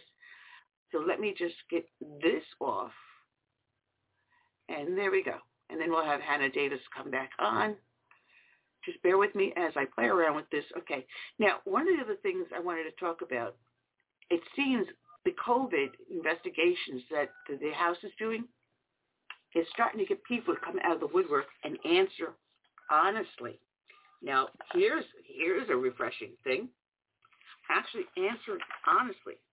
And this was in WeLoveTrump.com. But I found this also backed up by several other places also. According to a letter shared by a U.S. Freedom Flyer co-founder, Josh Yoder, the FAA admitted to an airline pilot that his myocarditis was possibly vaccine-induced. Oh, my tongue is in backwards. Quote, Yoder tweeted this quote, the FAA has admitted to an airline pilot that his myocarditis was possibly vaccine-induced, yet without further investigation, they continue to jeopardize the safety of air travel and the health of pilots by pushing non-FDA-approved injections against their own aeromedical guidance. So he posted the actual letter from the U.S. Department of Transportation, FAA administration. And, of course, there is some redactions of the name and everything. But, all right, our review of your medical records has established that you are eligible for a first-class medical certificate. This certificate you now hold is valid until the normal date of expiration. You're cautioned to abide by Title 14 of the CFR's section, blah, blah, blah, relating to operations during medical deficiency. Because of your history of possible vaccine-induced myocarditis, Sue's probably laughing because I can't pronounce these words, hyperlipidemia, a ganglion cyst removal from the left hand, and knee pain. Operation of aircraft is prohibited at any time new symptoms or adverse changes occur in your health status. But how many times have we heard about a pilot having an incident while operating a flight with passengers? We hear about this all the time. And yet they still insist that the vaccines are safe and still insist that they give them to people. I mean, isn't it funny? Well, it's not funny, but it seems like every day I look at some of the news headlines online. I've seen a bunch of young people dying. I mean, 42 years old, 30-something years old. They never really say what the cause of death is, but you have to wonder if it's related to that vaccine or so-called vaccine. Well, I mean, they drop like flies. A friend of mine lost his grandson. A dear friend of mine lost his grandson, 11 years old, after getting the jab. The kid was perfectly healthy, nothing wrong with him, and he died from a heart attack. Now, reports report 3 recent incidents of pilots suffering medical emergencies, with the most recent being an American Airlines flight making emergency landing due to an incapacitated pilot. The pilot was incapacitated due to chest pains. Emergency landing in Houston on Saturday the 3rd of this month. So, per the FAA, pilots undergo annual physicals under 40 and every 6 months over 40. All right. The first officer of a Virgin Australian regional flight from Adelaide to Perth reportedly became incapacitated after suffering a heart attack 30 minutes into the flight, according to the Aviation Herald. A British Airways pilot reportedly collapsed just before his scheduled commercial flight from Cairo, Egypt to London's Heathrow Airport. The veteran pilot suffered a heart attack in the cruise hotel. And this is happening to pilots, but what about the average everyday Joe like you and me? And we're hearing the adverse effects of these vaccines. Now, they weren't tested. They were rushed for approval. Under our medical regulations, you can't force a person to take a vaccine if it's an experimental drug. But yet they forced how many millions of people here in the United States to take these vaccines to preserve their jobs? Or in order just to go into a restaurant, you need a vaccine passport. In New York City, you need it. I can't tell you how many millions of people have been forced to take this vaccine when they probably didn't need it. People that had the COVID-19 and still went ahead and had the vaccine, like a family member of mine. And now she says, ever since she had the vaccine, she's never felt the same. She recovered from COVID, and she was doing fine, and she was convinced to take the vaccine. Thank God she never went for the second jab. And she's not going to, thank God. This changes your body. It alters your DNA. And what makes you think it's safe? I mean, you take years, sometimes decades, for a new drug to hit the market before it's fully approved by the FDA. This didn't happen in this instance. It was a rush. We had to do this. How many billions of dollars did Pfizer, Moderna, and the other, I forget what the third one is, vaccine companies, or pharmaceutical companies, how much billions of dollars did they make off of us? And you still see commercials on TV today urging people to get the vaccine when we're hearing story after story after story of adverse effects. I'm not telling you not to do it, but do your research. Do your research. And if you don't have to do it, don't. That's my recommendation. I'm not telling you to do it or not. It's your decision. Your body, your decision. But please, folks, do your research before you stick something strange in your body. That's just my preach for now. That's my preach for now. The thing about it is, the people that are dying, it's hard to say that it's connected to the shot, as we call it, or the jab, in a way because of the fact that it, like you say, changes your RNA and messes up with your DNA, and it's really no way to really connect it. So people saying, it's not the shot. No, yes, there is, Curtis. Yes, there is, because I have a friend of mine who runs a funeral home, and they're saying that when a person passes away, they can tell whether or not they had the if they had whatever with the not the vaccine, but when you are exposed to COVID. No, when you're exposed to have been exposed to COVID, it leaves something in your body so that they know that, hey, yeah, you were exposed to COVID. But they're finding that people that had the jab, because that's what I'm talking about, the jab. When they have the jab, once they show up in the funeral home and they get the death certificate, there's a large majority of people that are now showing up, especially younger people, that die from a heart attack that had the jab within a short time period of their passing. And they're starting to see a correlation of it.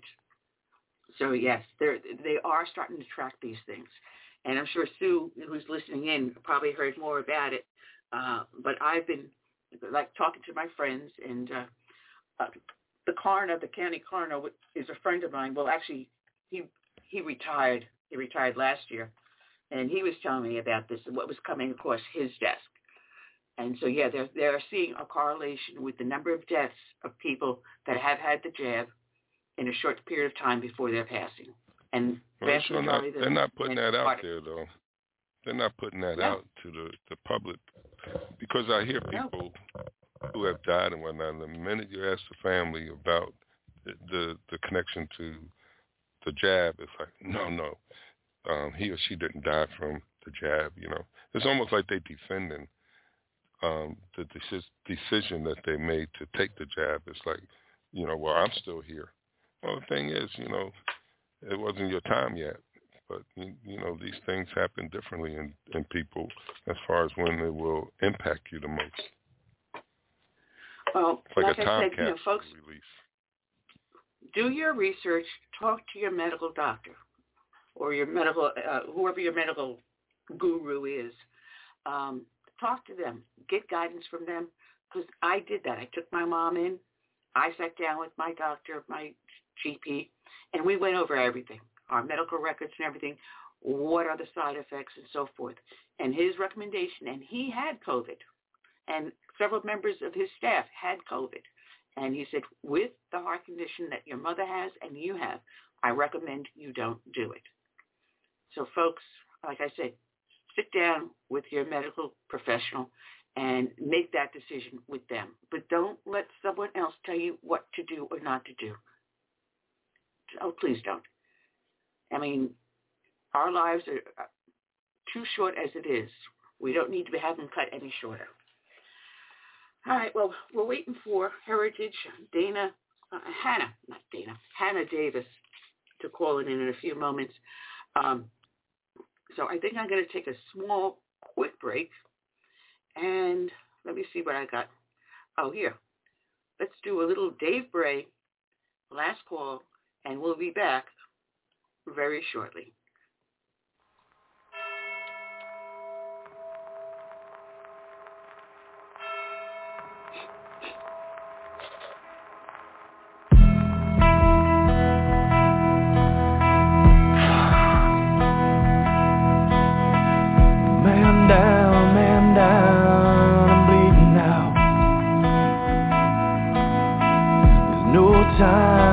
Time to please hear me out. These are the last few words that I'd like to say to you all. This is my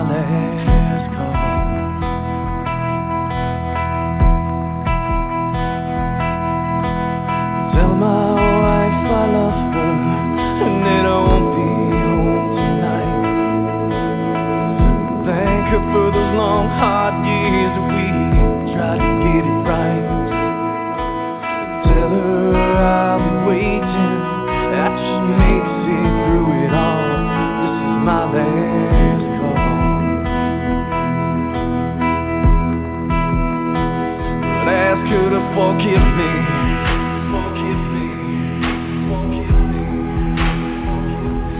Tell her I'm sorry.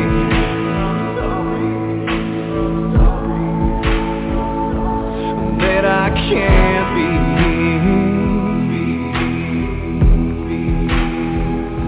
the man that she's gonna be.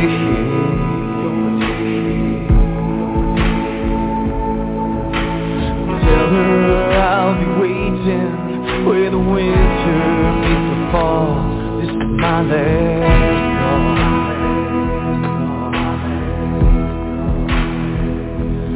Tell my children that I love them. Oh yeah, that daddy always loved them so. Tell them to hold their mother tight and to never let her go. Tell them I'll always be watching, looking over them through it all. This is my last call.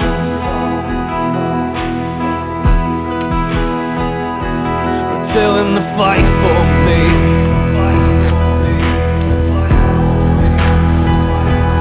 Do what's right for me.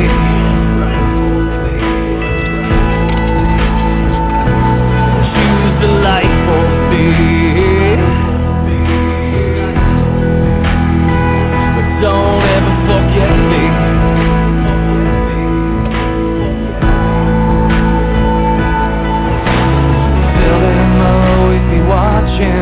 And I'll be there when they fall. This is my last call.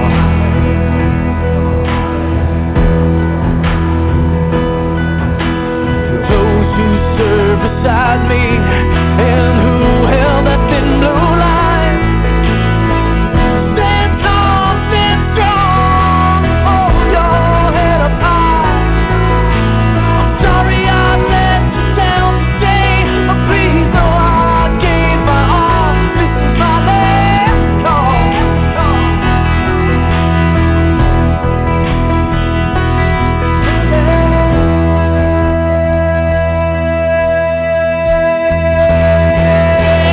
Raise your glass for me.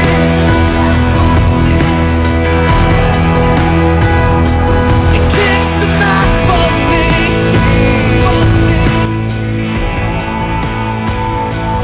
Ring a bell for me.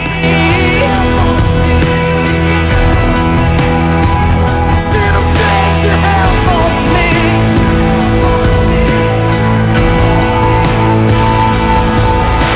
I tried to think I saved a few good lives, but I couldn't save them all.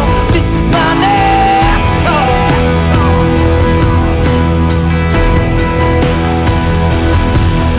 Yeah, I'd like to think I saved a few good lives, but I couldn't save my own. This is my last call.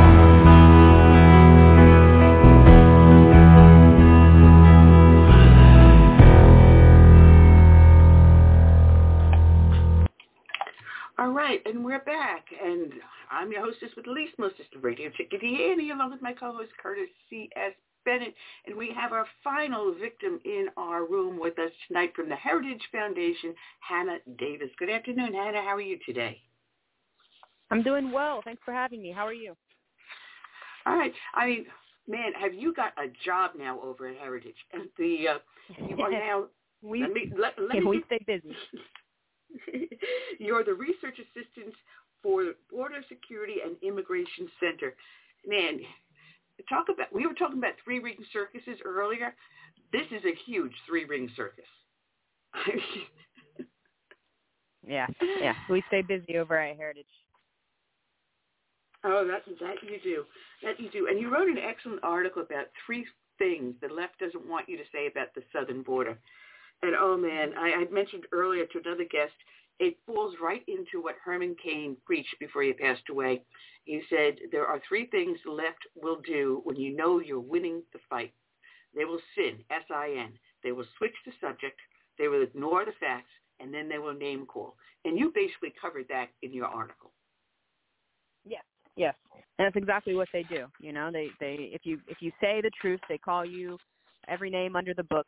And it's unfortunate, but it's true, and it's something that people who believe in a strong border have to deal with every single day. Yeah, you're right. Rather than acknowledge the problem, let alone pursue real solutions, the left only cares about what words are used and labels anything it dislikes as racist, ignoring the fact that the drug cartels don't discriminate.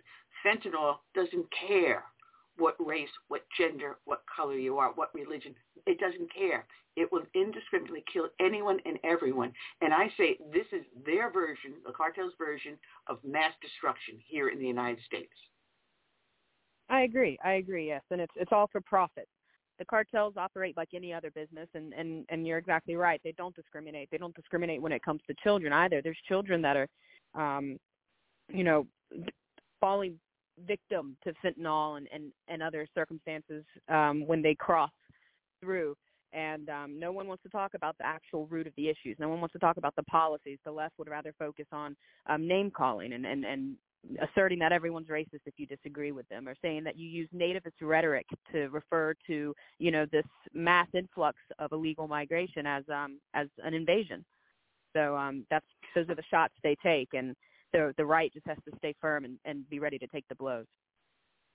Now, about a decade ago or a little bit longer, there was a huge surge in medical tourism where American citizens would travel to Mexico either for dentistry or for whatever, tummy tuck or whatever.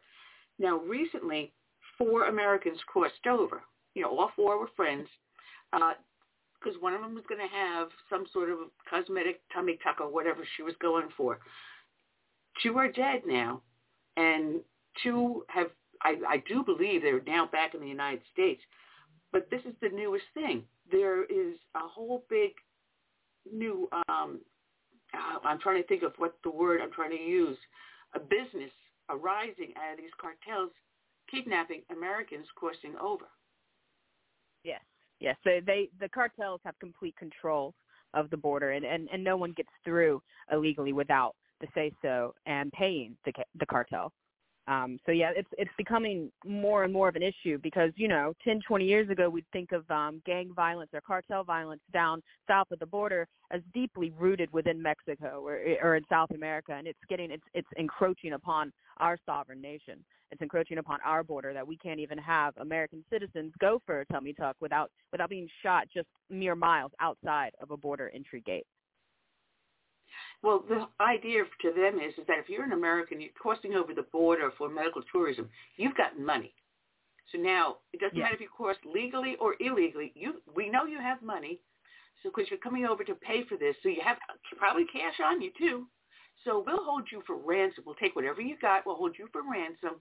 And if they don't pay, so what? We'll just dispose you in the desert. It doesn't matter to us. And then we'll go on to the next set of victims. And our government is not doing a single thing about that. No, the government's only exacerbating the ongoing issue with the policies that they routinely take away and or put in place. And I agree, yes, the cartels the most likely they did have money, and they probably did if they were coming down for a surgery. But like I said earlier, globally, cartels, human trafficking industry, it's $150 billion global industry. But south of the border, it's about $13 to $15 billion that the cartels make from smuggling A, fentanyl, and B, human beings themselves, and sometimes at the same time. Since Biden came in office, you're right that 5.4 million illegal aliens have entered that we know of. When we have no idea that those gotaways that we don't know about. So the number is much higher than that. And recently they had the hearings over in Congress, and Arizona Cochise County Sheriff Mark Daniels testified before there. And he was saying 43% of his jail population are border-related crimes. Now, I remember doing a show, probably about 8 or 10 years ago, and I was talking about illegal immigration at that time. And I used an example of New Jersey jail I was talking about, where 1/3 of the inmates there were illegal aliens. But the number now is rising astronomically. Yes, it's skyrocketing, and these people, they come and they testify and they want help from it. They're not here for a political agenda. It's a national security agenda. And even more recently, at the last hearing a couple of days ago, Chief Ortiz, he noted that the gotaways, he would assume that the number they have that CBP releases and that the news media outlets use is probably about 10 to 20% lower than it really actually is. And so that also, goes to show that, almost the entire population of the Rio Grande Valley is actually disseminated into the nation itself, population-wise. I'm not saying those exact people, but the same number. And for the chief to sit there and testify that it's probably actually 10 to 20% higher is very frightening and concerning. That is. But no, it's not an invasion. No, we don't have to worry. It's not an invasion. Heaven forbid you say the word, you are now a racist. But we're talking. Yes, or if you say there's hordes. But it's not just people coming from Mexico. They're coming from, what was it? Someone said at one point 42 different nations have been crossing the southern border because it's easier to do. And we're seeing a higher I'm sure it's gotten higher, too. Of Russians and Chinese. Tell me this is not a planned invasion. It is because these Chinese nationals and these Russians, and they tend to have more money, and they typically come through the northern border at the whims of the cartel. Just because they're going through the northern border rather than the southern border doesn't mean that they're not still using the cartels as the vehicle to do so. And roughly I've heard 4 to 7, upwards to about 12K a head to get through the southern border. But these Chinese nationals and these Russians, they're paying much more to the cartels. And so I think this is going to be an ongoing trend where the cartels start to focus globally. The southern cartels start to focus globally on other nations and try to get them into the northern border. I was looking for something, legislation that recently passed, and I don't remember if it was in this article or no, the one on human trafficking. The Trafficking Victims Protection Reauthorization Act. What the heck is that? It's a wolf in sheep's clothing. Sorry. I really do believe, and I call it the TVPRA. Most people do, just because it's such a mouthful. We do fully believe that Section 235 should be repealed. It just only incentivizes minors, these unaccompanied children, to go and make this trek by themselves or with cartel members that they don't know. Basically, the TVPRA just gives expedited processing, benefits, and certain accommodations to these minors that come. And so the Traffic Victims Protection Reauthorization Act, coupled with Secretary Mayorkas's repeated saying that, they're not going to turn away any minors at the border. It's a breeding ground for these children to come here alone via the cartels, and insanity ensues from that. And unfortunately, it's ongoing because the current policies we have are only incentivizing these children to make this perilous journey. I was listening to a hearing recently, and there was a 4-year-old boy who was found near the border by himself, shoeless. His parents were already in America situation, and the cartels are the only people that are benefiting from it. No. And you have down here human trafficking as a global business. It generates $150 billion in illegal profits. Mm-hmm. Last fiscal year, arrests rose 50%. Convictions soared by 80%. And the vast majority, 72% of those trafficked come here illegally. Many are women and children, the most vulnerable. And estimates 60% of the unaccompanied children are caught by cartels and then exploited through child pornography and drug trafficking. And as you said, the kids come over here alone, and then they're handed over to alleged family members. But that's not true, is it? It's not the case, not at all. There used to be a Trump-era policy where fraudulent families were detected at the border when they came through DNA testing. And although it was very effective, and I'm fairly positive over 6,000 fraudulent families were in fact detected, and so it doesn't exist anymore. And so those type of mitigating policies aren't in place. And so these children are coming across, and once they get through and they're screened, they apparently go into the hands of these sponsors that have been vetted. But in all actuality, the Biden administration, to meet its self-induced own emergency, because it's Biden's broken border, has slashed vetting times. And so these children are actually going into the arms of people that are already associated with the cartels, or they get somewhere and they're supposed to be going to a family member, and someone comes up to them and they've never met them before. And so it's cyclic, it's vicious, and it's cyclic. And I'd say it's really hard for these children to outrun the grasp of the cartel, because the cartel may operate the majority of the time below the southern border, but that doesn't mean that, their networking skills don't go past the southern border into the interior of the nation. Well, there have been, reports of cartel members forming up with gangs and everything here in the United States. And we already have Mexican soldiers crossing our border. So why wouldn't we think that the cartel is not also crossing the border to enforce their policies and to prevent our government from doing what we need them to do, is to protect the American citizens and our national sovereignty, which they're not doing at all. But instead, this National Action Plan to Combat Human Trafficking, I managed to say that, instead promotes equity, inclusion, and gender. What the heck does that have to do with illegal immigration? What does that have to do with immigration at all? Exactly my point, because we spoke earlier about how fentanyl doesn't discriminate, but neither do the cartels. And so they don't care what race, creed, color, gender you are. And so the fact that Biden is pushing this equity narrative, this agenda, is one thing. But the fact that he's going to do it rather than focus on implementing good border policy and border enforcement on top of that, which would include deterrence, detaining, and deporting eventually, he's doing the complete opposite, and he's involving equity and gender and inclusion in things that have nothing to do with it. And it goes to show how out of touch he really is, I think, and he may find those things to be important, and they very may well be in a different realm, but not right here. We need to secure the border, and talking about equity has nothing to do. There's no equity at the border. So if he really was concerned, he would start to enforce the border policies we have, and he's just not. He's simply not, and that's the best way I can explain him to other people, is that he's just out of touch. He's not in tune with what's really going on. No, he's not at all. And with this sham hearing that they had, you had this judge from El Paso, I can't even pronounce his last name, testifying that using the word racist, using racist language such as invasion, encourage violence, like the 2019 shooting at Walmart in El Paso that left 23 dead and 23 more injured.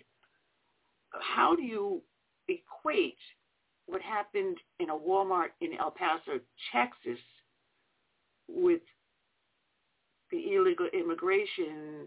I'm not following what this judge is trying to get across. He's saying that it's claiming a false narrative against individuals and perpetrates violence. How did that perpetrate violence? Judge Samaniego is he's an interesting guy, to say the least. I think his point was that when the right, or when anyone uses the term illegal alien, migrant, horde, invasion, it fuels this supposed racist narrative, and I think he wants to find a way to connect that to the violence that happened with his mass shooting in his hometown, which had no sense of connection. And the Republicans that were there testifying, and the representatives that were there, were very quick to shut him down and said to not try and conflate the two in any way. Yeah, and I think go ahead. I'm sorry, I was just going to say, but he was also saying that the problem with drugs and stuff at the border is not the illegal immigration smuggling it over. It was Americans doing it. Huh? Right, which I find very hypocritical, that he can't understand how the cartels and an open border and drug flows all go hand in hand, right? But he can understand somehow how the mass shooting that happened at an El Paso Walmart is somehow connected to the right saying that it's an invasion. So he is not able to connect very obvious things, but is very, very willing to just reach and try and connect other things. And it's very interesting, and it goes to show that he's got his own agenda. But, it's not the Biden border crisis. No, you can't call it that. Trump did this, no. right? if you call it Biden's border crisis, if you even refer to the border as Biden's, if you dare put his name in the same sentence, they get so upset. They get very heated about it. And it is though. When Biden took office, he got rid of. Total, he's done 296 executive actions, and once he took office, 89 of those dissolved the previous administration's policies. And so if it's not Biden's border crisis, then who is it? Because we also know it's Secretary Mayorkas at the end of the day, but who's his boss? It's Biden. It's Biden's border crisis, and we're going to keep saying that. Oh, and yet, but we do have a border czar, Queen Kamala Harris, right? Do we? We do, yes, we do. Who could not define her own job to Stephen Colbert on his show. Could not even say what the vice president does. So, yeah, we're not in the best shape here, are we?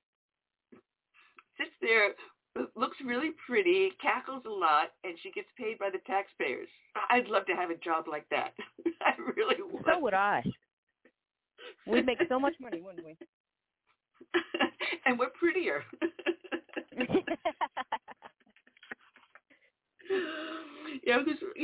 He's Biden, not only on day one, using executive orders, reversed what Trump had done at the border, he is still fighting to prevent the reinstatement of Title 42, which helped protect us immensely.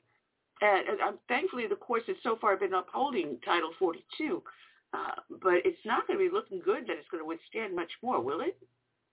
No, we're pretty worried about what it's going to look like once it goes away, if it does, which we're likely it will in the next month or so, or less than. And it's really interesting. I think that I always like to say that Title 42 is the least favorite COVID policy, because what does it do? It keeps the nation safe from unnecessary illegal immigration, and thus the crime that comes with it, the ODing and fentanyl that comes with it. There's a lot more than just the fact that it's a health policy, but it also prevents and mitigates so much else. And it's going to be. Get ready to see the numbers just skyrocket. Just get ready. Yeah, but because you think they already are, but they're going to shoot through the roof. Yeah, we need a vaccine passport or have to wear a mask to go into certain establishments or board a plane. Well, that's relaxing now. But we don't screen the immigrants coming over the border legally or illegally, and we see a rise in not just transmission of COVID, leprosy, measles, rubella, and you can go down a whole list of diseases that were eradicated decades ago, finally free and clear, and now we see them rising again. And when you see cases of leprosy in police offices, that means you're in direct contact with the element, which is the illegal alien that they are handling in the streets. We have illegal aliens being put up in hotels and houses and whatever, but we have U.S. veterans and American citizens sleeping on the street because they have no place to go. And it is an upside-down world in this administration. It is, and it's not like they see it. And most immigration policy, a lot of it gets handled in D.C., and I operate and I work in D.C., and I walk and I see the homeless population, and I see that, a good amount of them are veterans, and regardless if they are or not, they're still American citizens, and so they should be put first before any illegal alien ever would be.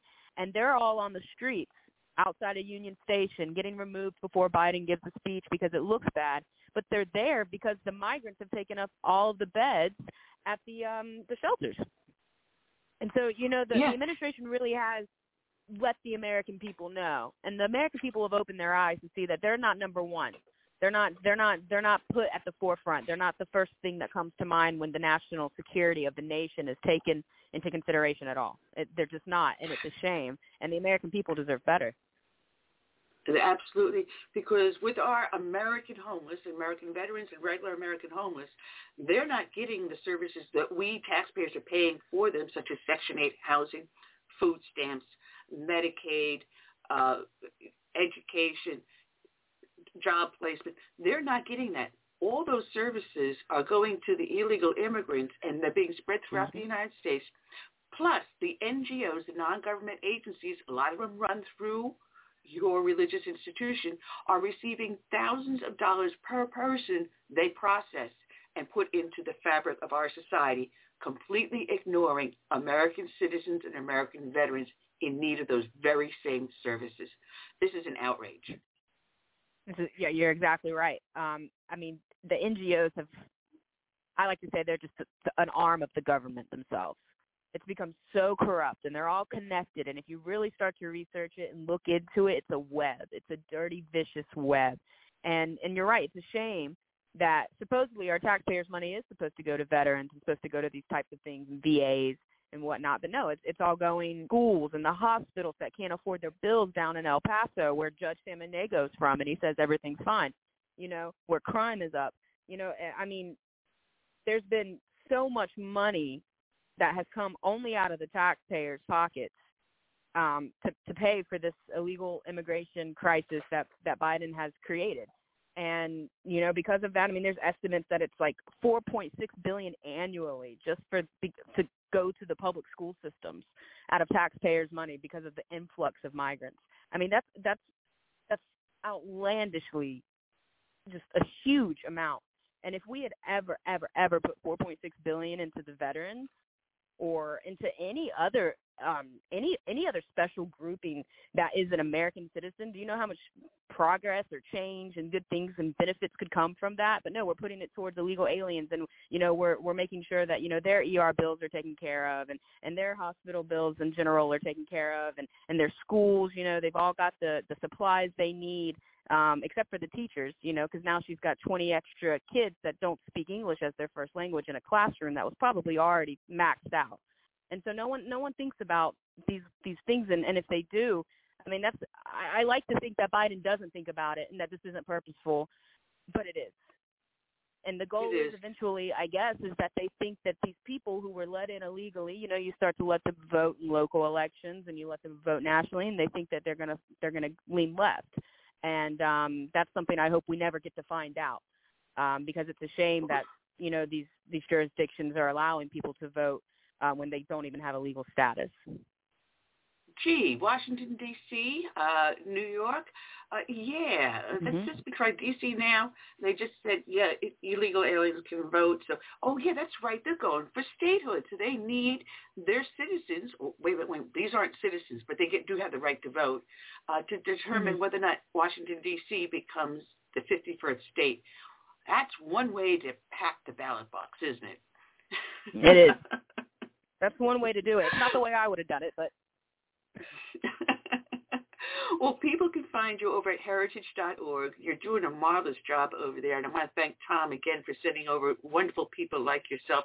We welcome you to come back on the show anytime. Just tap Tom on the shoulder and say, hey, listen, I got all this coming up. I want to go back on that crazy lady show. No, I'll say, Tom, I want to go back on that lady show that thinks we're better looking than Kamala Harris. The borders are.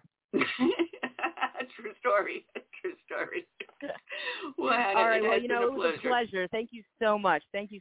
I appreciate you liking the work, and I thank you for the camaraderie. No, and by the way, I haven't said this all day, but happy St. Patty's Day. Happy St. Patty's Day. You have a good one. You too. All right. Check out Hannah Davis over at heritage.org. We're down to our last 2 minutes on the show, and that's all we got for today on this. I do know we have some people already booked for next week. I know Mark Tapscott's going to be joining us. I've got Kaesler who's joining us also. I got to remember who that guy booked. I can't keep track anymore. But we will be back here. Yeah, we'll be back here. That's your friend, isn't it? Yeah. Another Chris, this one with a C. The day was with a K. All right. So we do need to get our country back under control, and it's important that we show up at the ballot box. It's important we contact our elected leaders. It's important we let them know we are watching what they are doing. And it's important for you to get involved, whether it's by letter, by writing an editorial, by showing up in your congressman or senator's office and making your statement known. You must get involved. All politics is local. It starts here and it trickles upward. But that's all we got for today, and I think we're going to be bugging out of here in just a few seconds. Anything else for you, Curtis? Yeah, I got to find some corned beef. I want a Reuben today. St. Patty's Day, right? Some cabbage. It is St. Patty's Day. Well, I want to thank everyone that joined us in the chat room here over at Blog Talk Radio. So some strangers I haven't seen in a while, thank you and welcome back. Thank you for those that were up on Facebook and also in YouTube. And remind you, you can also go on our homepage, southern-sense.com, and join us there. So until then, I wish you all good night and God bless and a very, very happy and safe St. Patty's Day. I'm signing out.